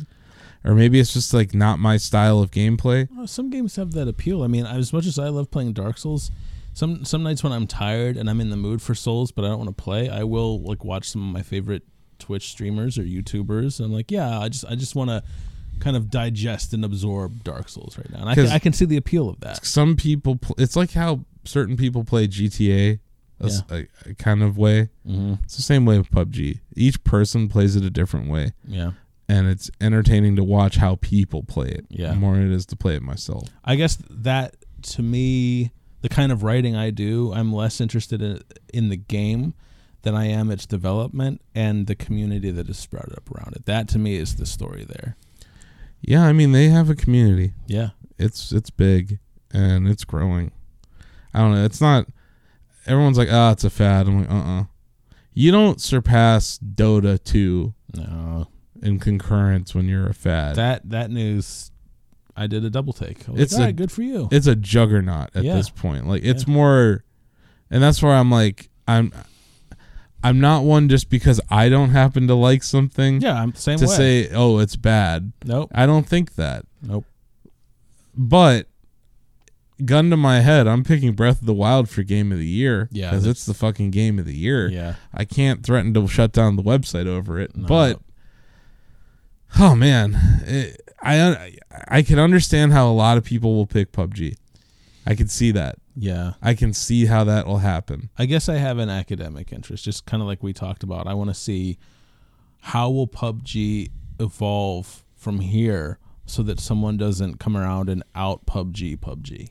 I think that's a huge risk. Yeah. I think it's one that they are aware of. It's his attention to detail, I think, that'll keep him ahead.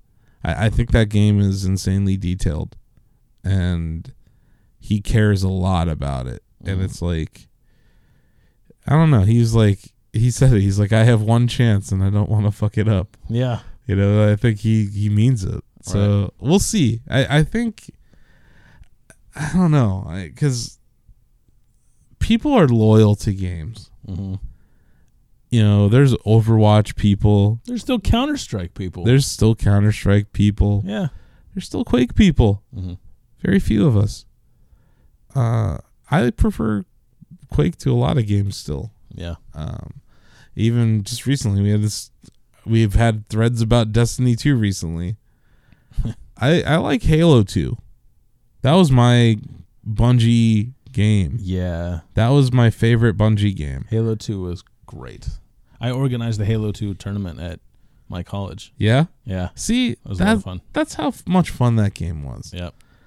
And, people love Overwatch. There's just... My whole point has been there's room for more than one shooter. Mm-hmm. But right now, PUBG is like this vortex that's sucking all gamers into it. Because there are games out there that are good, Yeah. that are suffering because of the timing of which they launched. Well, oh, sure. Look, I know a lot of people who passed over Horizon Zero Dawn because Zelda was coming like 2 weeks later. Yep. And now I feel like I should go play Horizon Zero Dawn. I want to play it. I'm not one of those, I guess we could still call them fanboys, who wants his or her favorite game to win at all costs. But I'm very, again, academically interested in Game of the Year contest this year because it's been a very good year. Yeah. It really has. This has been an amazing year for games. It's almost like the mid-90s again. Yeah. Where it's just like, I was talking to you before we started the show, I was talking to my brother about this today. We're going to have my favorite Zelda ever come out this year. And one of the best games ever. Yeah. Period. And then maybe the best Mario. Yeah, we are weeks away from Mario Odyssey. We're finding out if this is a masterpiece as well. Yeah. And it is. All indications are they have created a new style of Mario game. Do you know what, though? Someone on, I believe it was, I don't remember the Shacker who mentioned this, but someone mentioned that this could very well, 2017 could go down in history as Nintendo's best year ever. Yeah. They released a new console, and it's on a success that's kind of bordering on the Wii success in the Switch. Mm-hmm. A new Zelda game that has been venerated. A new Mario game, a new Mario and Zelda in the same year. Has that ever happened? I don't think that it has. No. I think it might have happened in Japan, but not here. Yeah, with the not NES. here. 'Cause NES, yeah. Zelda came out in 86, Yes. but I think in Japan it might have come out in 85. Yeah. I'm also thinking about 2002. I think Wind Waker might have come out in 2002, and Mario Sunshine did as well. Okay. So there might have been some overlap there. But not of this quality. Not of this quality. No offense to Wind Waker or Sunshine. No. I love both those games, actually. Yeah. But you know what? Both of those games are iterative. I love Sunshine, but it built on Mario 64. Wind Waker refined a lot of Ocarina of Times and Majora's Mask concepts. Yeah. Nintendo is crushing it. Yeah, they're winning. Yep. It's weird. Because, they were Left 4 Dead just 18 months ago. Yeah. They're like, nah, this is it. And it's one of those things, people always like to say Nintendo's doomed. They were never in any financial risk, but they were not part of the conversation. They were not on the tip of everyone's tongue. I used to write for GamesIndustry.biz. Yeah. I used to catch a lot of shit over there for being a Nintendo fanboy, for having faith in this company when it was trading at 1.6 times book value. Yeah. Where if you backed out its cash, you were buying the company for $5 billion. Mm-hmm. Meanwhile, you had Zynga at $20 billion. Yeah. How are they doing today? You know what I mean? Right. There was a time where it was really left in the trash. And a lot of my colleagues over there were shitting on them. Mm-hmm. All their articles were like, this company's doomed. They don't know what they're doing. Yeah. They should get out of hardware. All of these criticisms. Right. Where are these guys right now? Where's the I was wrong? Because the one thing I said throughout that whole time when I was writing Game Trader over there, every month or every quarter, whenever I wrote my column about buying Nintendo, I would start off with, well, it looks like I'm wrong still. Mm-hmm. I hold myself accountable when I recommend a stock to someone. Right. So for a while, I was wrong about the stock. But it's like, I don't get it. I hate that side of the media where it's like you only talk smack. Enthusiast press. But when you're wrong, Yep. there's no accountability. Yeah. It's just people forget. I don't, because I was reading their articles while I worked there. And I still do. People forget or they ignore new information that doesn't fit their narrative. Yeah. It's just like, okay, well, Nintendo's not dead. Okay, well, physical media might not be dead. Mm-hmm. Okay, well, consoles might not be dead. Right. And iPhone isn't killing portable games. Right. You know, so it's like these really, but held by the media, not just games media, Mm-hmm. as like facts. Yep. Are all being disproven by Nintendo in the same year. They're doing extremely well. Yeah. And it's nice to see. And I wish more people would just say, you know what? I was wrong. Nintendo's not dying. They're flourishing again. Yeah. It's because when they take a risk, they don't bet the whole company. Nope. They didn't bet the whole company on Wii U or 3DS or anything. They've never bet the whole company. No, and even now they still have a lot of fail-safes. Like, for example, just a few days ago, on the September 29th, they released the Super NES Classic. They knew that was a guaranteed win. That's They knew just that printing going in. money. Yep. That was That's a like- win. And anything else they do that's remotely risky, they know they have that Super NES Classic money and NES Classic from the year before, and they're bringing that back. Mm-hmm. They're putting that back into circulation next year. Yeah, and that speaks to Kimishima and his style of running the company. He's like, we have all of this IP. I'm going to monetize the heck out of it. Sure. We haven't even seen Netflix, Nintendo. Yeah. You know? I think that's coming in January. That's the next big rollout, I think. I don't mean Netflix on a Switch. Oh, no. I mean their Nintendo online service. I mean Nintendo content Yeah. created, like video content, like what happened with Castlevania. Oh, yeah, sure. That's Yeah. what I'm saying. Take your Yeah. IP Okay. and make video content out of it. Yeah. That's a whole other way to exploit their brand Mm-hmm. that they haven't done yet. And I think they've that cautious behavior that Iwata had is not there right now. Right. They are taking risks. And I think that's a good thing. Mm-hmm. But at the same time, this hardware was Iwata's idea. This philosophy was Iwata's idea. Yeah. So we're seeing it play out. And I think that's what's beautiful about what's happening Yeah. is that he's dead. But we're seeing his idea Mm-hmm. really be brought to life. Yeah. And God, can you imagine? Like, if this is the first year of Switch, where are we going from here? That's what a lot of people have wondered, and I think that would be a great conversation to have later this year or early next, because I'm very interested. Like, they've played a lot of big hands this year. We're going to have, by Christmas, there will be a new Mario, a re-release of, in my opinion, the best Mario Kart in Mario Kart 8. There's Breath of the Wild. I guess what's on the... I mean, they're also experimenting with new IP. ARMS, Mm-hmm. Splatoon 2, they were very wise to make a sequel to that. It did well on Switch. Just to prognosticate a little, I'd say another Mario Maker. I don't think they're going to repackage the first one. I think they're just going to move on. Probably, inevitably, Mario Kart 9. But I wonder if we're going to see, just as kind of stopgaps, I think maybe more Wii U games like Mario 3D World. Because, again, I think that those are kind of like the Super NES, that's their safety net. They know that those games will sell well, those products will sell well, and then as they can build up to new IPs, new sequels, whatever they do, I just want to see them bring back older franchises. like F-Zero. Maybe Kid Icarus. Maybe, Yeah, they have a lot of stuff in the vault. Maybe Ice Climbers. Mm-hmm. Like, I just think that there's so many games that they have that they could bring back. Even stuff that they just published, like Golden Sun on Game Boy Advance. That was one of the RPGs on Game Boy Advance. There are a lot of properties. They could go really, really deep. Yeah. So I think it's interesting to see, like, look at what they did with Fire Emblem. Yeah. A game that was not popular in the West. And now it is, that game on mobile is making more money than Mario Maker. Yeah. And then they actually patched Mario Maker.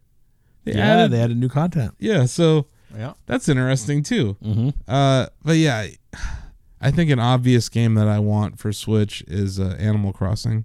Yeah, that's a good. It's been a while. I think it's been since New Leaf on 3DS since there's been Yeah, a new that's right. installment. Yeah. So I think that would be cool. But yeah, I am a Nintendo fan. Yep. And No, I will not apologize. I'm glad to see And them I- doing well. I own a buttload of stock, and I'm very open about that. Yeah. I'm happy it's up. I'm happy that everyone I've ever recommended it to is up. But yeah, it's I question some of my old colleagues over there to actually say, hey, maybe I was wrong. Yeah. Because now all they're doing is reporting on how well it's selling. Yeah. But yeah, for a while, everyone was saying, get out of the hardware business, Nintendo. They make the slightest slip up, the barest stumble, and they're doomed. No. Yeah, doomed since 1889, the year Yep. they were founded. Yep. Yeah, so that was a long episode. Yeah. But we're giving the people a little bit more. We hadn't been around for a little bit. Yeah. I think we'll have episodes semi-regularly for a while. We'll be back next week. Yes, that's right. Yeah. I might go to Oculus Connect When is that? Is that 2 weeks or 3? October 11th and the 12th. Yeah, that's coming up. But you'll be home. You better be home for Mario Odyssey. We're going to have a lot to talk about Mario Odyssey. Yeah, I'm not going to leave for... I think there's TwitchCon around then. I'm like, I might just not go. Yeah. I don't know. I kind of want to, but See how you're feeling. Yeah. You're still jet lagged from Japan. Oh, big time. It's freaking horrible. I woke up at 8 a.m. Or sorry, I went to bed at 8 a.m. I woke up at 11:30. Yeah. And then yesterday, I landed on 9 p.m. on Saturday. I went to bed at 5 a.m. on Sunday morning and woke up at 5 p.m. in the afternoon. And I missed the Browns' terrible loss. Oh, well. I guess I didn't miss it, per se. Yeah. But yeah, I guess we should mention our sponsors one more time. Desperados and Mogul Palace. I'm going to throw in one more. This isn't food related. Last night, my brother and I, for the first time in years, were both living in the same state, and we reinstated a long-standing tradition. We went haunted house, and we went to Factory of Terror Oh, yeah? in Canton, Ohio. It's so good. It's always the best haunted house every year. Yeah. So this year, for $27, you get 5 haunted houses. We were in there through all 5 for a total over an hour. It's so much fun. It is. It's so much fun. We do haunted houses pretty awesome in Ohio. Oh, they're so good. We got our usual hits every year. We always did Factory of Terror and we did Blossom. And Blossom does the same thing where you buy a ticket and you get to go to 4 or 5 locations, and some of them are inside, some of them are outside, like they cordon off some woods and you go running around, people chase you. There's haunted houses kind of were on a downswing for a while. There was only like Factory of Terror, Haunted Schoolhouse and Laboratory in Akron. That one was kind of spotty though, because one of the things we hate about haunted houses is on nights they're busy. If they send groups in without enough space between them, you see people in front of you. You have people like pushing you from behind, like Yeah. you're going, and you don't really get to like soak up the atmosphere. You see the scares coming. Yeah. But we went last night on Sundays. Factory of Terror was only open to 6 to 9. We had the place almost to ourselves. Nice. It was great. That's always fun. Yeah. It's a lot of Okay. fun. Well, shout out to them too. Yes. And let's do our usuals. Go to shackshop.com. You can get shirts with the old school logo, Yep. which my Japanese niece called Circle House. Awesome. She's like, "What's that?" Do it for Circle House. She's like, "Circle House?" I'm like, "Sure." I work for Circle House News now. But yeah, if you want the Circle House shirt, we have the big one, or you can get the one that's on the breast pocket. We also have the 20th anniversary shirts, Mm-hmm. even though it's our 21st anniversary now. Yeah. So shirts are kind of obsolete. Hey, it was a milestone event. Yeah, it was worth commemorating in T-shirt form. Yeah. It was funny because when I met, shout out to a Shacker, we had a Shack meet at Critical Hit, that video game bar. That's right. You said I that, met yeah. Night Eyes over there, Okay, cool. and he was wearing a 20th anniversary shirt Excellent. and a Star Citizen hat. Way to do it for Circle House. I know he was totally doing it for Circle. Actually, he was doing it for Project Reality. Oh, okay. You know, the GameCube looking Shack logo. Yeah. So yeah, go there to buy those kinds of shirts. Yeah. You can also buy a signed picture of my dog, who actually behaved super well during the podcast. She's passed out. She got so excited from the podcast. She's been asleep for the past 30 minutes, but I think we're gonna have to go with this route for now. I think She can be in the room during the podcast. Yeah, she's less barky. I think she just wants to be part of the show. I think so. She doesn't really have much to say about games. No, she wants to be involved. This is her when I play Breath of the Wild. She just sits yeah? there and she'll watch it, but she'll just chill. That's cool. Because it's a very calming game when you think about it. Oh, it totally is. You can do everything in that game at your own pace. It's sublime. No spoiler, but the music in Hyrule Castle, oh. Yeah, it's so good.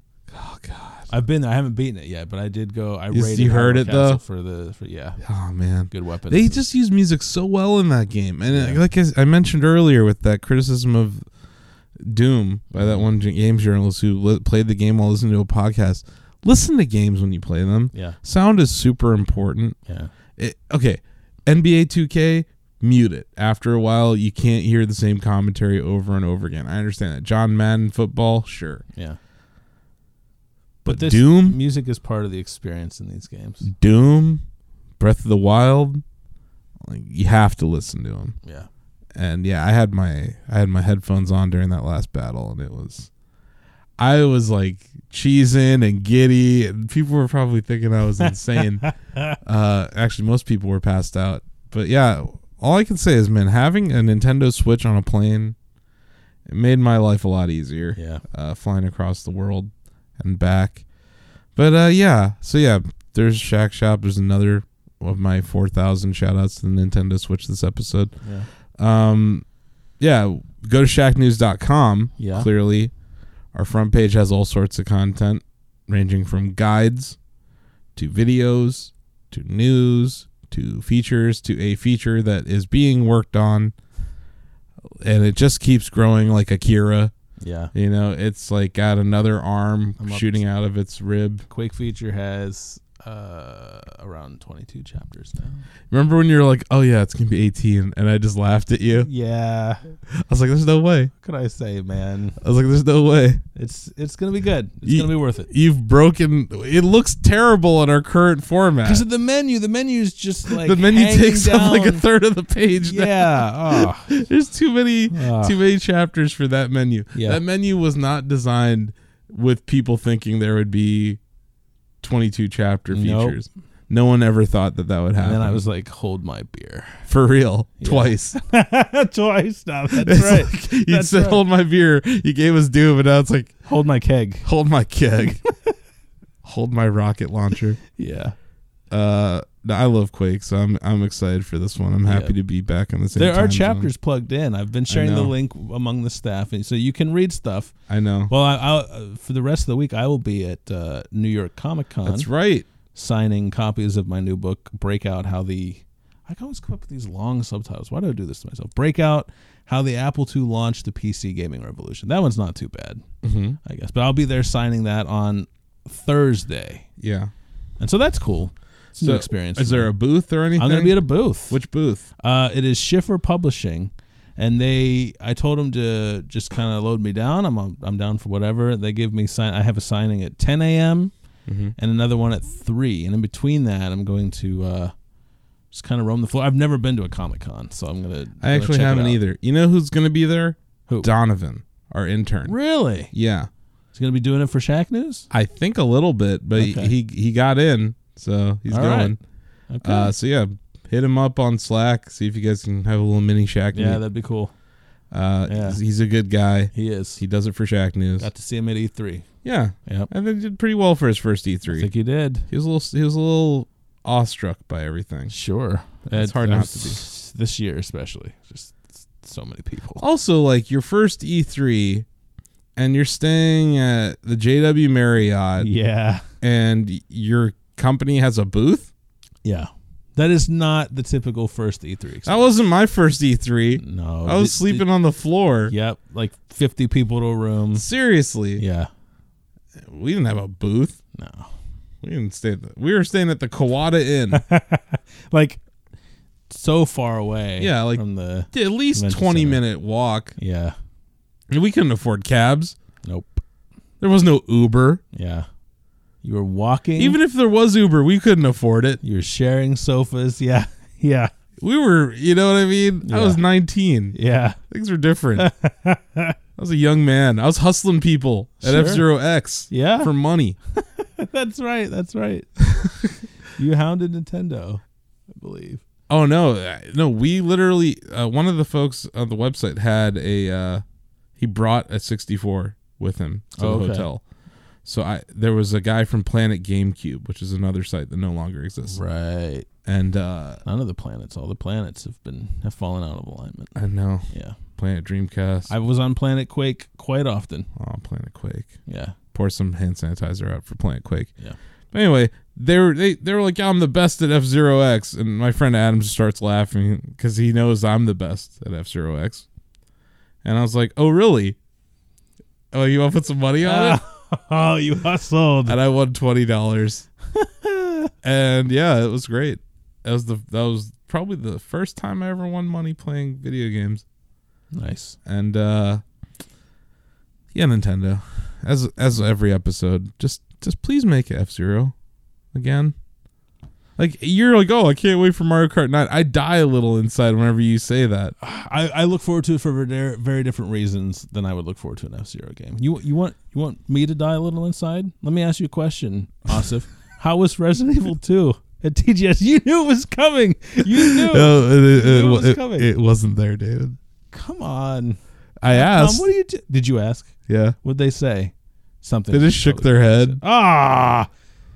They're like, I'm like, so I get to try out Resident Evil 2 behind closed doors, right? They're like, nope. I know they're working on it. It's not that I doubt it's coming out.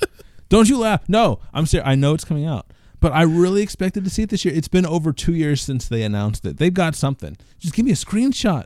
Maybe PSX. That I was going to say PSX is my last hope to see it in 2017.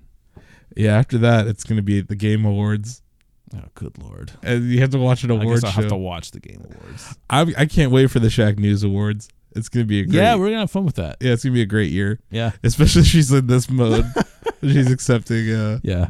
awards. I mean, I'm just going to, I don't know. I'm looking forward to the Shack Awards, but I'm probably just going to work Breath of the Wild into everything. So you're going to have to deal with that. But then again, I don't think you'll fight me on that. Breath of the Wild is great. I can't. I wonder if Nintendo's going to cannibalize itself this year, though. Breath of the Wild and Mario Odyssey. That's the danger. Yeah. And PUBG is very popular. But it's exciting, man. This is October is going to be a hell of a month for games. Yeah. You got Cuphead just came out. Yeah. I downloaded it. I haven't played it yet. Everyone I know says it's great. Mm-hmm. So I'm expecting it to be great. I should have a review next week. It's kind of late. I am just about done with Metroid Samus Returns. Mm-hmm. Fantastic game. Yeah? Far and away my favorite 2D Metroid. Wow. It's very, very good. Wow. Yeah. Well, that's good to hear, too. Also, a little bit of sentimental value for me because Metroid 2 was my first Metroid game. Ah. So I loved Metroid 2. I loved AM2R. Mm-hmm.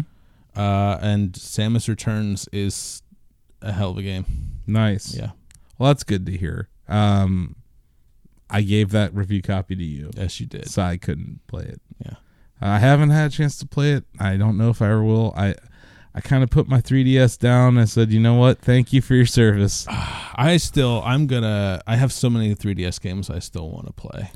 Me too, but now there's this Switch in the mix. I don't have time. Yeah. It was like the ultimate troll by Nintendo was putting out F-Zero X on Virtual Console. Yeah. for Wii U the week before Switch came out. Yeah. Come on, Nintendo. It's just Burying not- F-Zero. That's just not right. No. That's like my favorite F-Zero. I love F-Zero X. And I hold the record in critical hit now for Death Race. It's 1:30. Go beat it.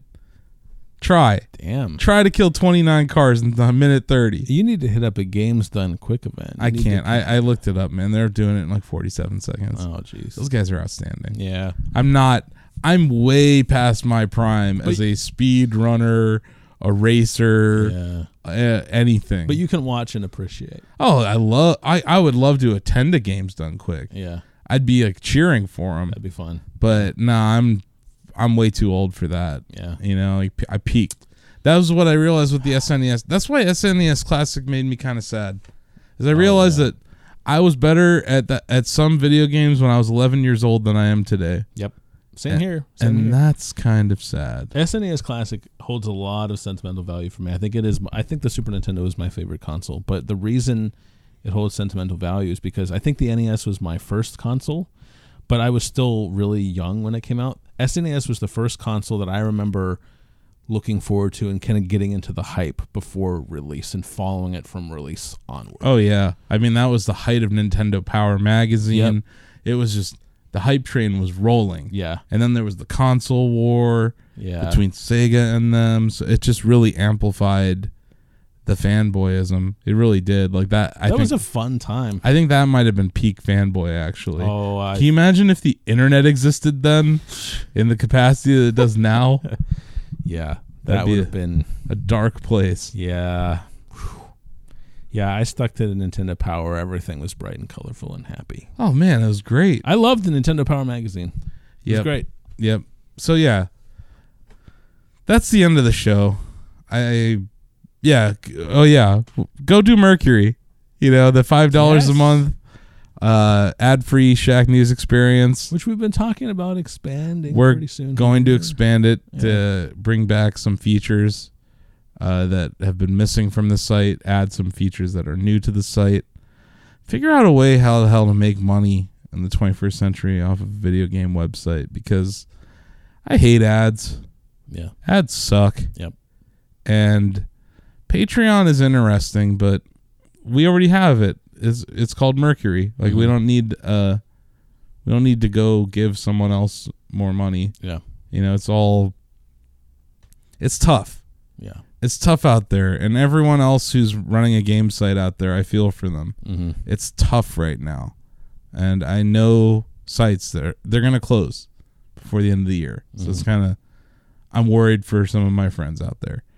But yeah, you know, shout outs to some of our colleagues on the Partridge family. Oh, sorry, the Cartridge family. The Cartridge family. Yeah. You know, those guys are doing good work over there. Listen to their podcast if you haven't. I've been enjoying their show.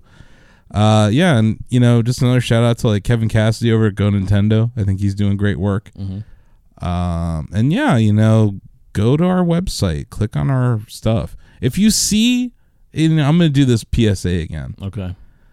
If you're on social media, which I am, and you are kind of reluctantly. Yeah. My dog isn't yet.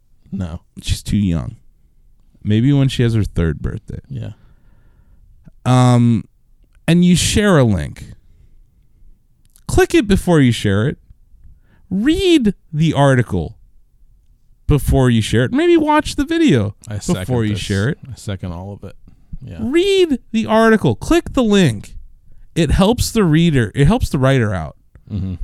And it helps you become a more informed reader and a more informed sharer of information. Yeah. And you can vet things yourself. You can read something before you share it. It's not that hard. No. Click the link before you share it. Learn something and then share your knowledge with others. So yeah, I don't know. This last day has sucked. Like the shooting in Las Vegas is horrible. Tom Petty. And Tom Petty's dead. It's just a sad day. Mm-hmm. I hope our show helps distract people from the challenges that this country faces. I hope so. You had a lot of fun adventures in Japan. It was fun for me to hear about them. It was a nice escape. Mm-hmm. And yeah, my best friend lives there, so it's always fun to go Yeah. see your friends. Yeah. It's weird, because we grew up here in Canton, Yeah. and then his whole family's basically left. Yeah. And it's like You're it's meeting up in Japan now. yeah, it's yeah, it's funny like to hang out. Yeah. It used to be 9 minutes down the street from here. Now it's like Yeah. thousands of miles. But yeah, everyone in Japan was really nice. Tokyo is super cool city. I could spend months there. Yeah. You can just do. There's so much to do. Mm-hmm. So I always feel every time I go there, I'm like, oh, I wish I did this. I wish I did that. Yeah. But that's how trips are. Don't wait another 16 years. No, I won't. I'll probably go back next year. I want to go to Super Nintendo Land. That's what I want to do. Yeah, I want to go there, but I also I do want to go back to TGS because even though, like I said, I didn't get a whole lot of interviews, I did get to meet people and get the Shack News brand in front of people that may not know it. That's good. I think that's important, and that's why I continue to go to these events. And yeah, keep building PR relationships, all that stuff. But yeah, we're gonna be around for a real long time. Good to hear. I just saw Jeff Kanata's podcast. The DLC guys. Mm-hmm. They just hit episode 200, so shout out to them. Wow, fantastic! I love Jeff Kanata's podcast. Yeah, that's great. I was excited to see that today. So congratulations to those. 2 N's, folks. 1 T for life. I know, right? Yeah.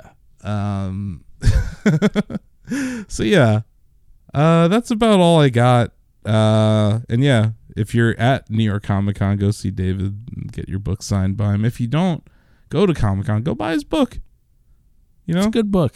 I need to start reading it. I didn't bring it with me to Japan because I didn't have any room. It's all right. You have it. I have quite a few copies actually. Oh, all right. But yeah, I need to read it. I'm definitely gonna be giving it to my family as presents this holiday. Oh, good. Learn about the Apple II and Apple II games. We're an Apple family. We love Apple. Like it's the reason I could afford Shack News. So right. I love Apple, and that era of Apple speaks to me. Yeah, because it was a hacker's world, and that was Woz's era. Yeah, and I love that era. He needs to come back. Yeah, and he also needs to talk to you about this book. He's dead. Yeah. I want to do a volume 2. He needs just the Woz Chronicles. Yeah, man, that'd be great. But yeah, if you're out there, Steve Wozniak, which you're not because you're busy doing something cool. Yeah, he's probably riding a Segway with a Nintendo Switch strapped to his face. Woz is gonna Woz, right? Yep. He's probably hacked together something really cool. Yeah, I hear he still plays Game Boy Color. He's obsessed with Tetris on Game Boy Color. I mean, the Game Boy is a great platform. I can't fault him for that.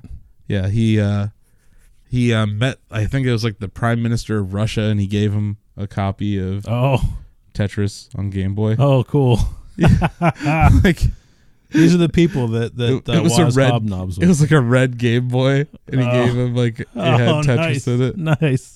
Yeah, so that's Woz. But yeah, go to Shack News, go to the chatty, go follow us on Twitch. We're gonna start doing Twitch stuff. Extra Life's coming up. Right. Go to our Extra Life page and donate money for the kids, or sign up to be part of our stream. I'm gonna have some sort of announcement in the next week about just that whole thing. Cool. And it's coming up on the anniversary of me becoming CEO, so I usually like to make an annual address around that time. Okay. To the chatty and to the site. So plan on doing that. Yeah, thank you guys for listening. I think we're getting some solid traction. People were very excited about Doom coming out on Switch. Our last episode, hell yes, had quite a few listens and plays and shares and views and yeah. We're going to be talking about that extensively. I think that comes out this month too, right? Just October. Really? I think so. Doom? I think. Oh my god. I'll have to double check, but I think it's October. Oh my god. This is like the best month ever for gaming. Doom and Mario on Nintendo. Shadow of War. Forza. Or Shadow of... Oh, yeah, it is Shadow of War. Then Forza. Okay. Cuphead you can include in this month because it came out right at the end of last month. SNES Classic you can include in this month. Yeah, a lot of people are getting delivery of that this month. Yeah. Nintendo actually made SNES Classics this time, so that's cool. Yeah, good for I showed up to Target. I was number 13 of 35 in line, so I had room to spare. Nice. And I rolled up there like 20 minutes before they opened. I was, I wanted one, but I wasn't gonna go like, burn the midnight oil to find it. I wasn't gonna pay markups. I just thought I'll go, and if I get one, great, and I did.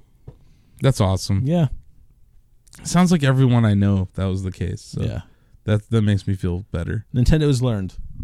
Yep. So anyway, yeah, follow us, subscribe to us, send us bags of money. Yeah, Whatever you want to do. sure. I won't turn that down. Tweet at us about tacos that you ate. I want to know about more taco places. I want to know about tacos and what kind of tacos you guys are eating out there. Comment in the chatty about it. Yeah, Tell me you like my dog pictures. I How love could to you hear not? that. I mean, my dog's adorable. Yeah, She's been a great guest host, I think, She has. this episode. she carried the show, if I'm being honest. Yeah, if we're being honest. So, anyway, go out there and do it for Shack News.